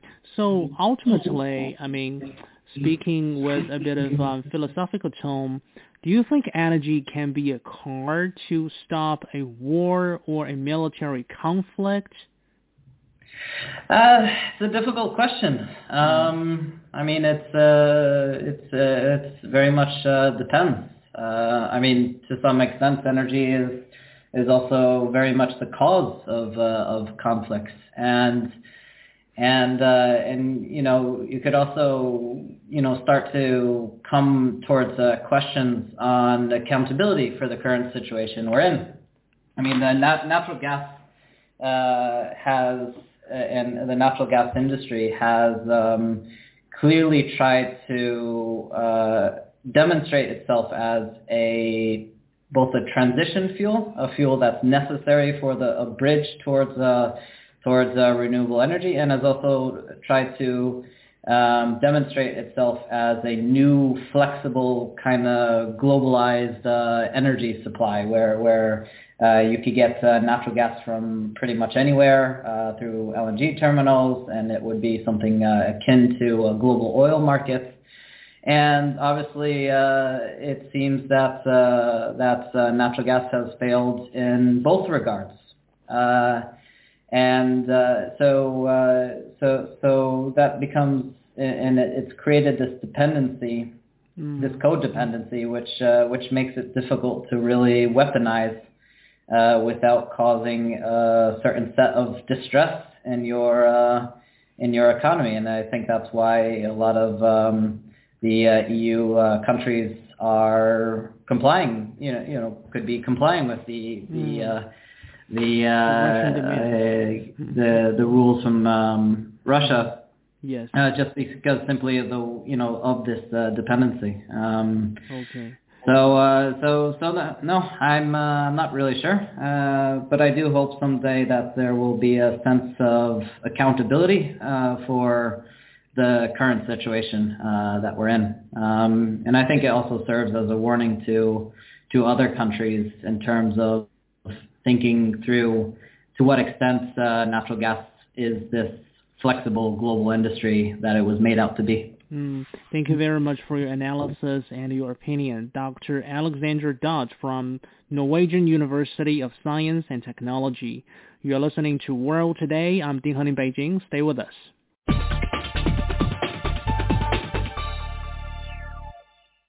Russia is planning hybrid attacks to destabilize the government of Moldova, according to warnings by Ukrainian and Moldovan officials. The warning comes after a series of unexplained explosions occurred in Transnistria, a territory within Moldova, on Monday, which have raised concerns that Moldova is getting pulled into the war in Ukraine. So joining us now on the line is Dr. Kamal Makili Aliyev from Raoul Wallenberg Institute of Human Rights and Humanitarian Law in Sweden. Good afternoon. Hello. Thank you for having me. So, like Ukraine, Moldova is another former Soviet Union state and a non-NATO member country, a non-NATO member in Eastern Europe. Now, first of all, tell us about the relationship between Moldova and this internal region called Transnistria. So the Moldova has its own separatist conflict at hand in the as a former Soviet state. So it's one of those post-Soviet armed conflicts over territories that have internal and external dimensions that have been plaguing the post-Soviet region for some time. There is a conflict between Azerbaijan and Armenia. There are conflicts, separatist conflicts in Georgia, in Ukraine, and also in Moldova. And the Transnistrian conflict is special because it didn't have this kind of outburst of violence that we have seen from the other conflicts in the Caucasus or Eastern Europe post-Soviet conflicts during this period from the dissolution of the Soviet Union and until now. It was the one that can be called more stale. It has an initial violence during the phase, during the beginning of 90s when the dissolution of the Soviet Union happened. Around 1,000 people have died. But after that, it went into a more stable phase where we haven't seen the outbursts of violence. But Transnistria is a separatist region. It has a very difficult relations with the rest of Moldova as a state, but it also is different in terms of the direct communication that there is between Moldova and the de facto authorities in Transnistria, and even an ability of the people living in Transnistria to have access to Moldovan services, market, and even a cooperation that Moldova actually has externally with EU. So that is the state of the relationship. Okay. So we understand that Moldova is applying to join the European Union, but it has not really indicated any intention to join the NATO. So with that in mind, do you think there is fundamental difference regarding how Russians perceive Ukraine and how Russians perceive Moldova? I think there is a fundamental difference between the Russia's perception of those two countries, Ukraine and Moldova, but I wouldn't say that it depends only on the willingness of Moldova join the EU, but no such indication towards NATO. Not only that, but there is a very certain foreign policy that Russia pursues towards Moldova. And this one is connected to the internal political situation in Moldova and the connections between this internal political situation and the polarized nature of the politics in Moldova, where there are two wings. One is very much pro-Western, and the other one is pro-Eastern or more Russian-oriented. And that also reflects on this internal conflict that Moldova has with the separatist Transnistria, but also an overall perception of Moldova from Russian side. So it was the hostility that we've seen rising between Russia and Ukraine couldn't be replicated in the relationship with Russia, between Russia and Moldova. But still, there is, of course, a different set of problems that Russia has in its bilateral relations with Moldova, and they are connected to the willingness of Moldova to integrate into European structure as well. So Ukraine has described Monday's blasts in Transnistria as a planned provocation by Russian security services. How credible is the narrative by the Ukrainian side? Or let me put it in another way, why has Ukraine made such a claim? This is a very difficult question to answer right now because of the war that is right now going on between Russia and Ukraine. The Ukrainian narrative can be 100% credible, or it can be absolutely non-credible, and it can be something in between as well, because we see the information warfare that is going on between the two sides, and in such a situation, it's very hard to verify from the open sources if the credibilities of such claims. The Ukrainian narrative is based on, right now, the hostilities that the Ukraine and Russia is engaged at, and that the Russian security services might have an interest in destabilizing the situation in Transnistria to drag the Transnistria in the conflict, or drag it territory or the troops that Russia has stationed there, and maybe even the troops that Transnistria has of its own into the conflict. How credible is that? It's very hard to say, but it has to be put in the context where Transnistria is, as a separatist region, is very much pro-Russian. It receives a lot of Russian support. But the differences between it and the eastern parts of Ukraine is that it is not fully controlled by Russia. So it has a very pronounced degree of autonomy from both Russia and Moldova, so to say, in this kind of space in between and very much in betweenness. So saying that this is necessarily the Russian security services that have done it, it might be as credible as saying that someone inside Transnistria would like to make the situation more tense in an attempt to, for example, drag Transnistria into the conflict or drag it into the conflict with Ukraine, because Transnistria borders Ukraine. It's that part of Moldova that has control over the most of the border of Moldova with Ukraine. So, but pinpointing exactly the cause is almost impossible in this situation. Indeed. I guess nobody knows for sure at this point. Now, last week, a senior military officer of the Russian side said the Russian army's plan to capture southern part of Ukraine would then open up a land corridor leading to Transnistria. Do you think this comment, which has been highlighted in some international media outlets, is necessarily telling us that Russia has an intention to attack Moldova? Well, because of the Russian support of Transnistria and because of the ties and even some military troops that Russia maintains in Transnistria, Russia doesn't have to attack Moldova at all if it opens the land corridor somehow to Transnistria. It can just link the Transnistria via the corridor in the southern Ukraine to its own armed forces, and then use the territory of Transnistria to, for example, have a military base there, support, establish logistics, etc., etc., etc. So there is no need to have a direct attack towards the rest of the Moldova, because there's already enough, so to say, control of Russia there in Transnistria. So the only question is opening this land corridor on the part of the southern Ukraine. Attacking the rest of Moldova might also not be a very good idea, because it's going to cement the resolve and maybe bring even more resistance from the Western countries in the current context. So it might be a mistake to do that. But again, in my opinion, I also said that before at this show, that the Russian attack on Ukraine itself was a mistake. So we never know if it's actually going to make another such a move that might not be thought through. Okay, thank you very much for your analysis. That was Dr. Kamal Makili Aliyev.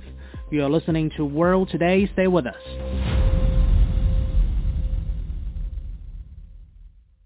You're listening to World Today. I'm Ding Han in Beijing. The U.S. House of Representatives has passed the legislation calling on the State Department to help Taiwan regain an observer status at the World Health Organization. The bill was already passed by the U.S. Senate last year, meaning it will now be sent to the White House to be signed into law. Taiwan is excluded from most global organizations because it is not recognized as an independent country. Beijing previously allowed Taiwan to attend WHO meetings as an observer. However, that particular status was stripped back in the year 2017 after the Tsai Ing-wen administration refused to recognize the 1992 consensus. So joining us now on the line is Dr. Zhou Wenxing, Assistant Professor with the School of International Studies, Nanjing University. Good evening. Good evening. Thank you for having me here. So in your observation, Dr. Zhou, what do you think is the intention of the United States by pushing ahead with this particular bill to try to help Taiwan regain this observer status? Well, I think there are two main reasons. The first one is strategic, and that is U.S. competition with China. And I have been studying U.S. Congress Taiwan-related United Nations for a few years. I have compiled and analyzed more than 1,000 Taiwan-related United Nations cases. proposed by two chambers of U.S. Congress in the past 40 years. And the conclusion is very clear that the worse U.S. kind of relation is, the more Taiwan-related legislation. So it is then not surprising to see why there are so many Taiwan-related legislative cases coming out in U.S. Congress in the recent years. Okay. And President Biden is very likely to sign this bill into law. And the second one is that U.S. We know that U.S. maintains a special relationship with Taiwan under the so-called Taiwan Relations Act. The U.S. maintains unofficial but substantial ties with Taiwan. Yes. So this relationship actually is based not only on strategic calculations, but also on moral and value basis. So I think U.S. intentions to help Taiwan gain or regain its observer status are mainly based on the two intentions. So, I mean, the behavior of the United States and Taiwan on this issue could be seen by Beijing as politicization of a health issue. But, I mean, the other way around, some people in the United States and in Taiwan could also accuse Beijing of politicizing Taiwan's participation or Taiwan's ties with the World Health Organization. What is your understanding? Well, First, I think we should bear in our mind that Taiwan is part of China. And the most important thing, and secondly, that the United States actually reached a consensus with Chinese mainland on this issue back in 1970s and 1980s, that Washington acknowledges that there is only one China, and Taiwan belongs to China. So how could Taiwan be allowed to gain observer status in WHO or WHA, which requires statehood? And thirdly, Beijing actually allows Taipei to regain its status, observer status in WHA under appropriate arrangements. Those arrangements include, most importantly, that there's only one China, that both sides across the Taiwan Strait belong to one country, and that is China. But actually, the Taiwan authorities right now in Taiwan didn't recognize, they haven't recognized that the 1992 consensus. But now we see that the U.S. is pushing hardly and rudely to help Taiwan to gain such a status, rather than through consultations and communications with Beijing. So in this case, who is politicizing this issue? And I guess the answer is very clear. It is the U.S. Okay. So, by the way, do you think Taiwan's actual access to international medical and healthcare resources have been affected negatively after it was stripped of the observer status back in 2017? Oh, well, this is a very technical question because I am not a health expert.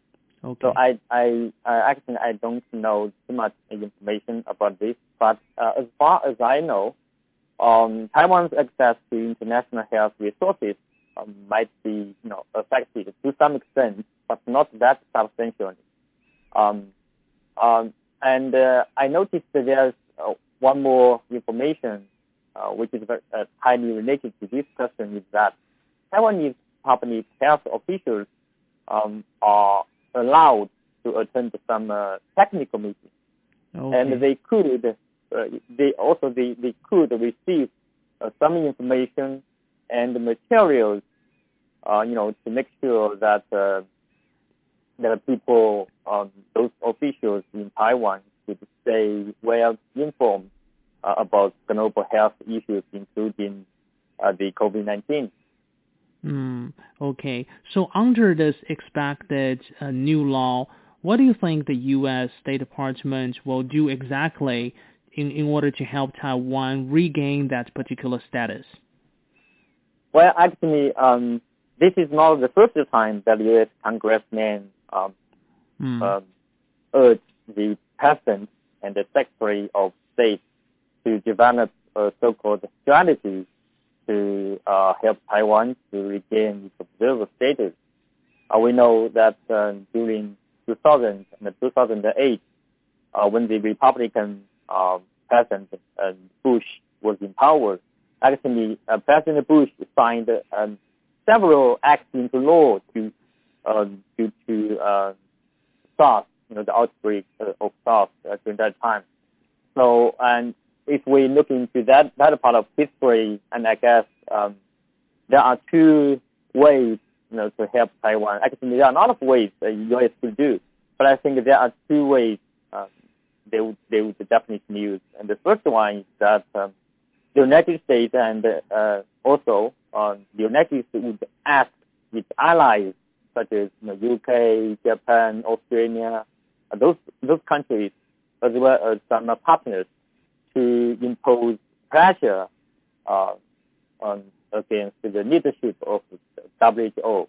And I guess this is very the way that the United States has been used for quite a long time.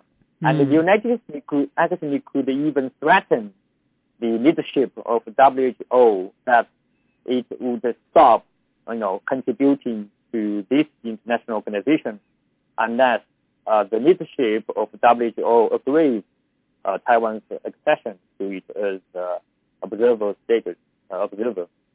And the second way I think the U.S. would use it is that the United States and its allies as well as its partners would continue to urge China, in a diplomatic way or in some way to push China and to help Taiwan.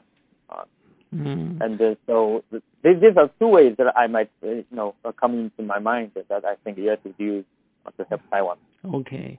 So probably one thing pretty ironic that I can think of is that under former U.S. President Donald Trump, America left the World Health Organization. Then under Biden, it rejoined, and now is it contributing positively to the World Health Organization? There is really a big question mark here. But thank you very much for your analysis. That was Dr. Zhou Wenxin, Assistant Professor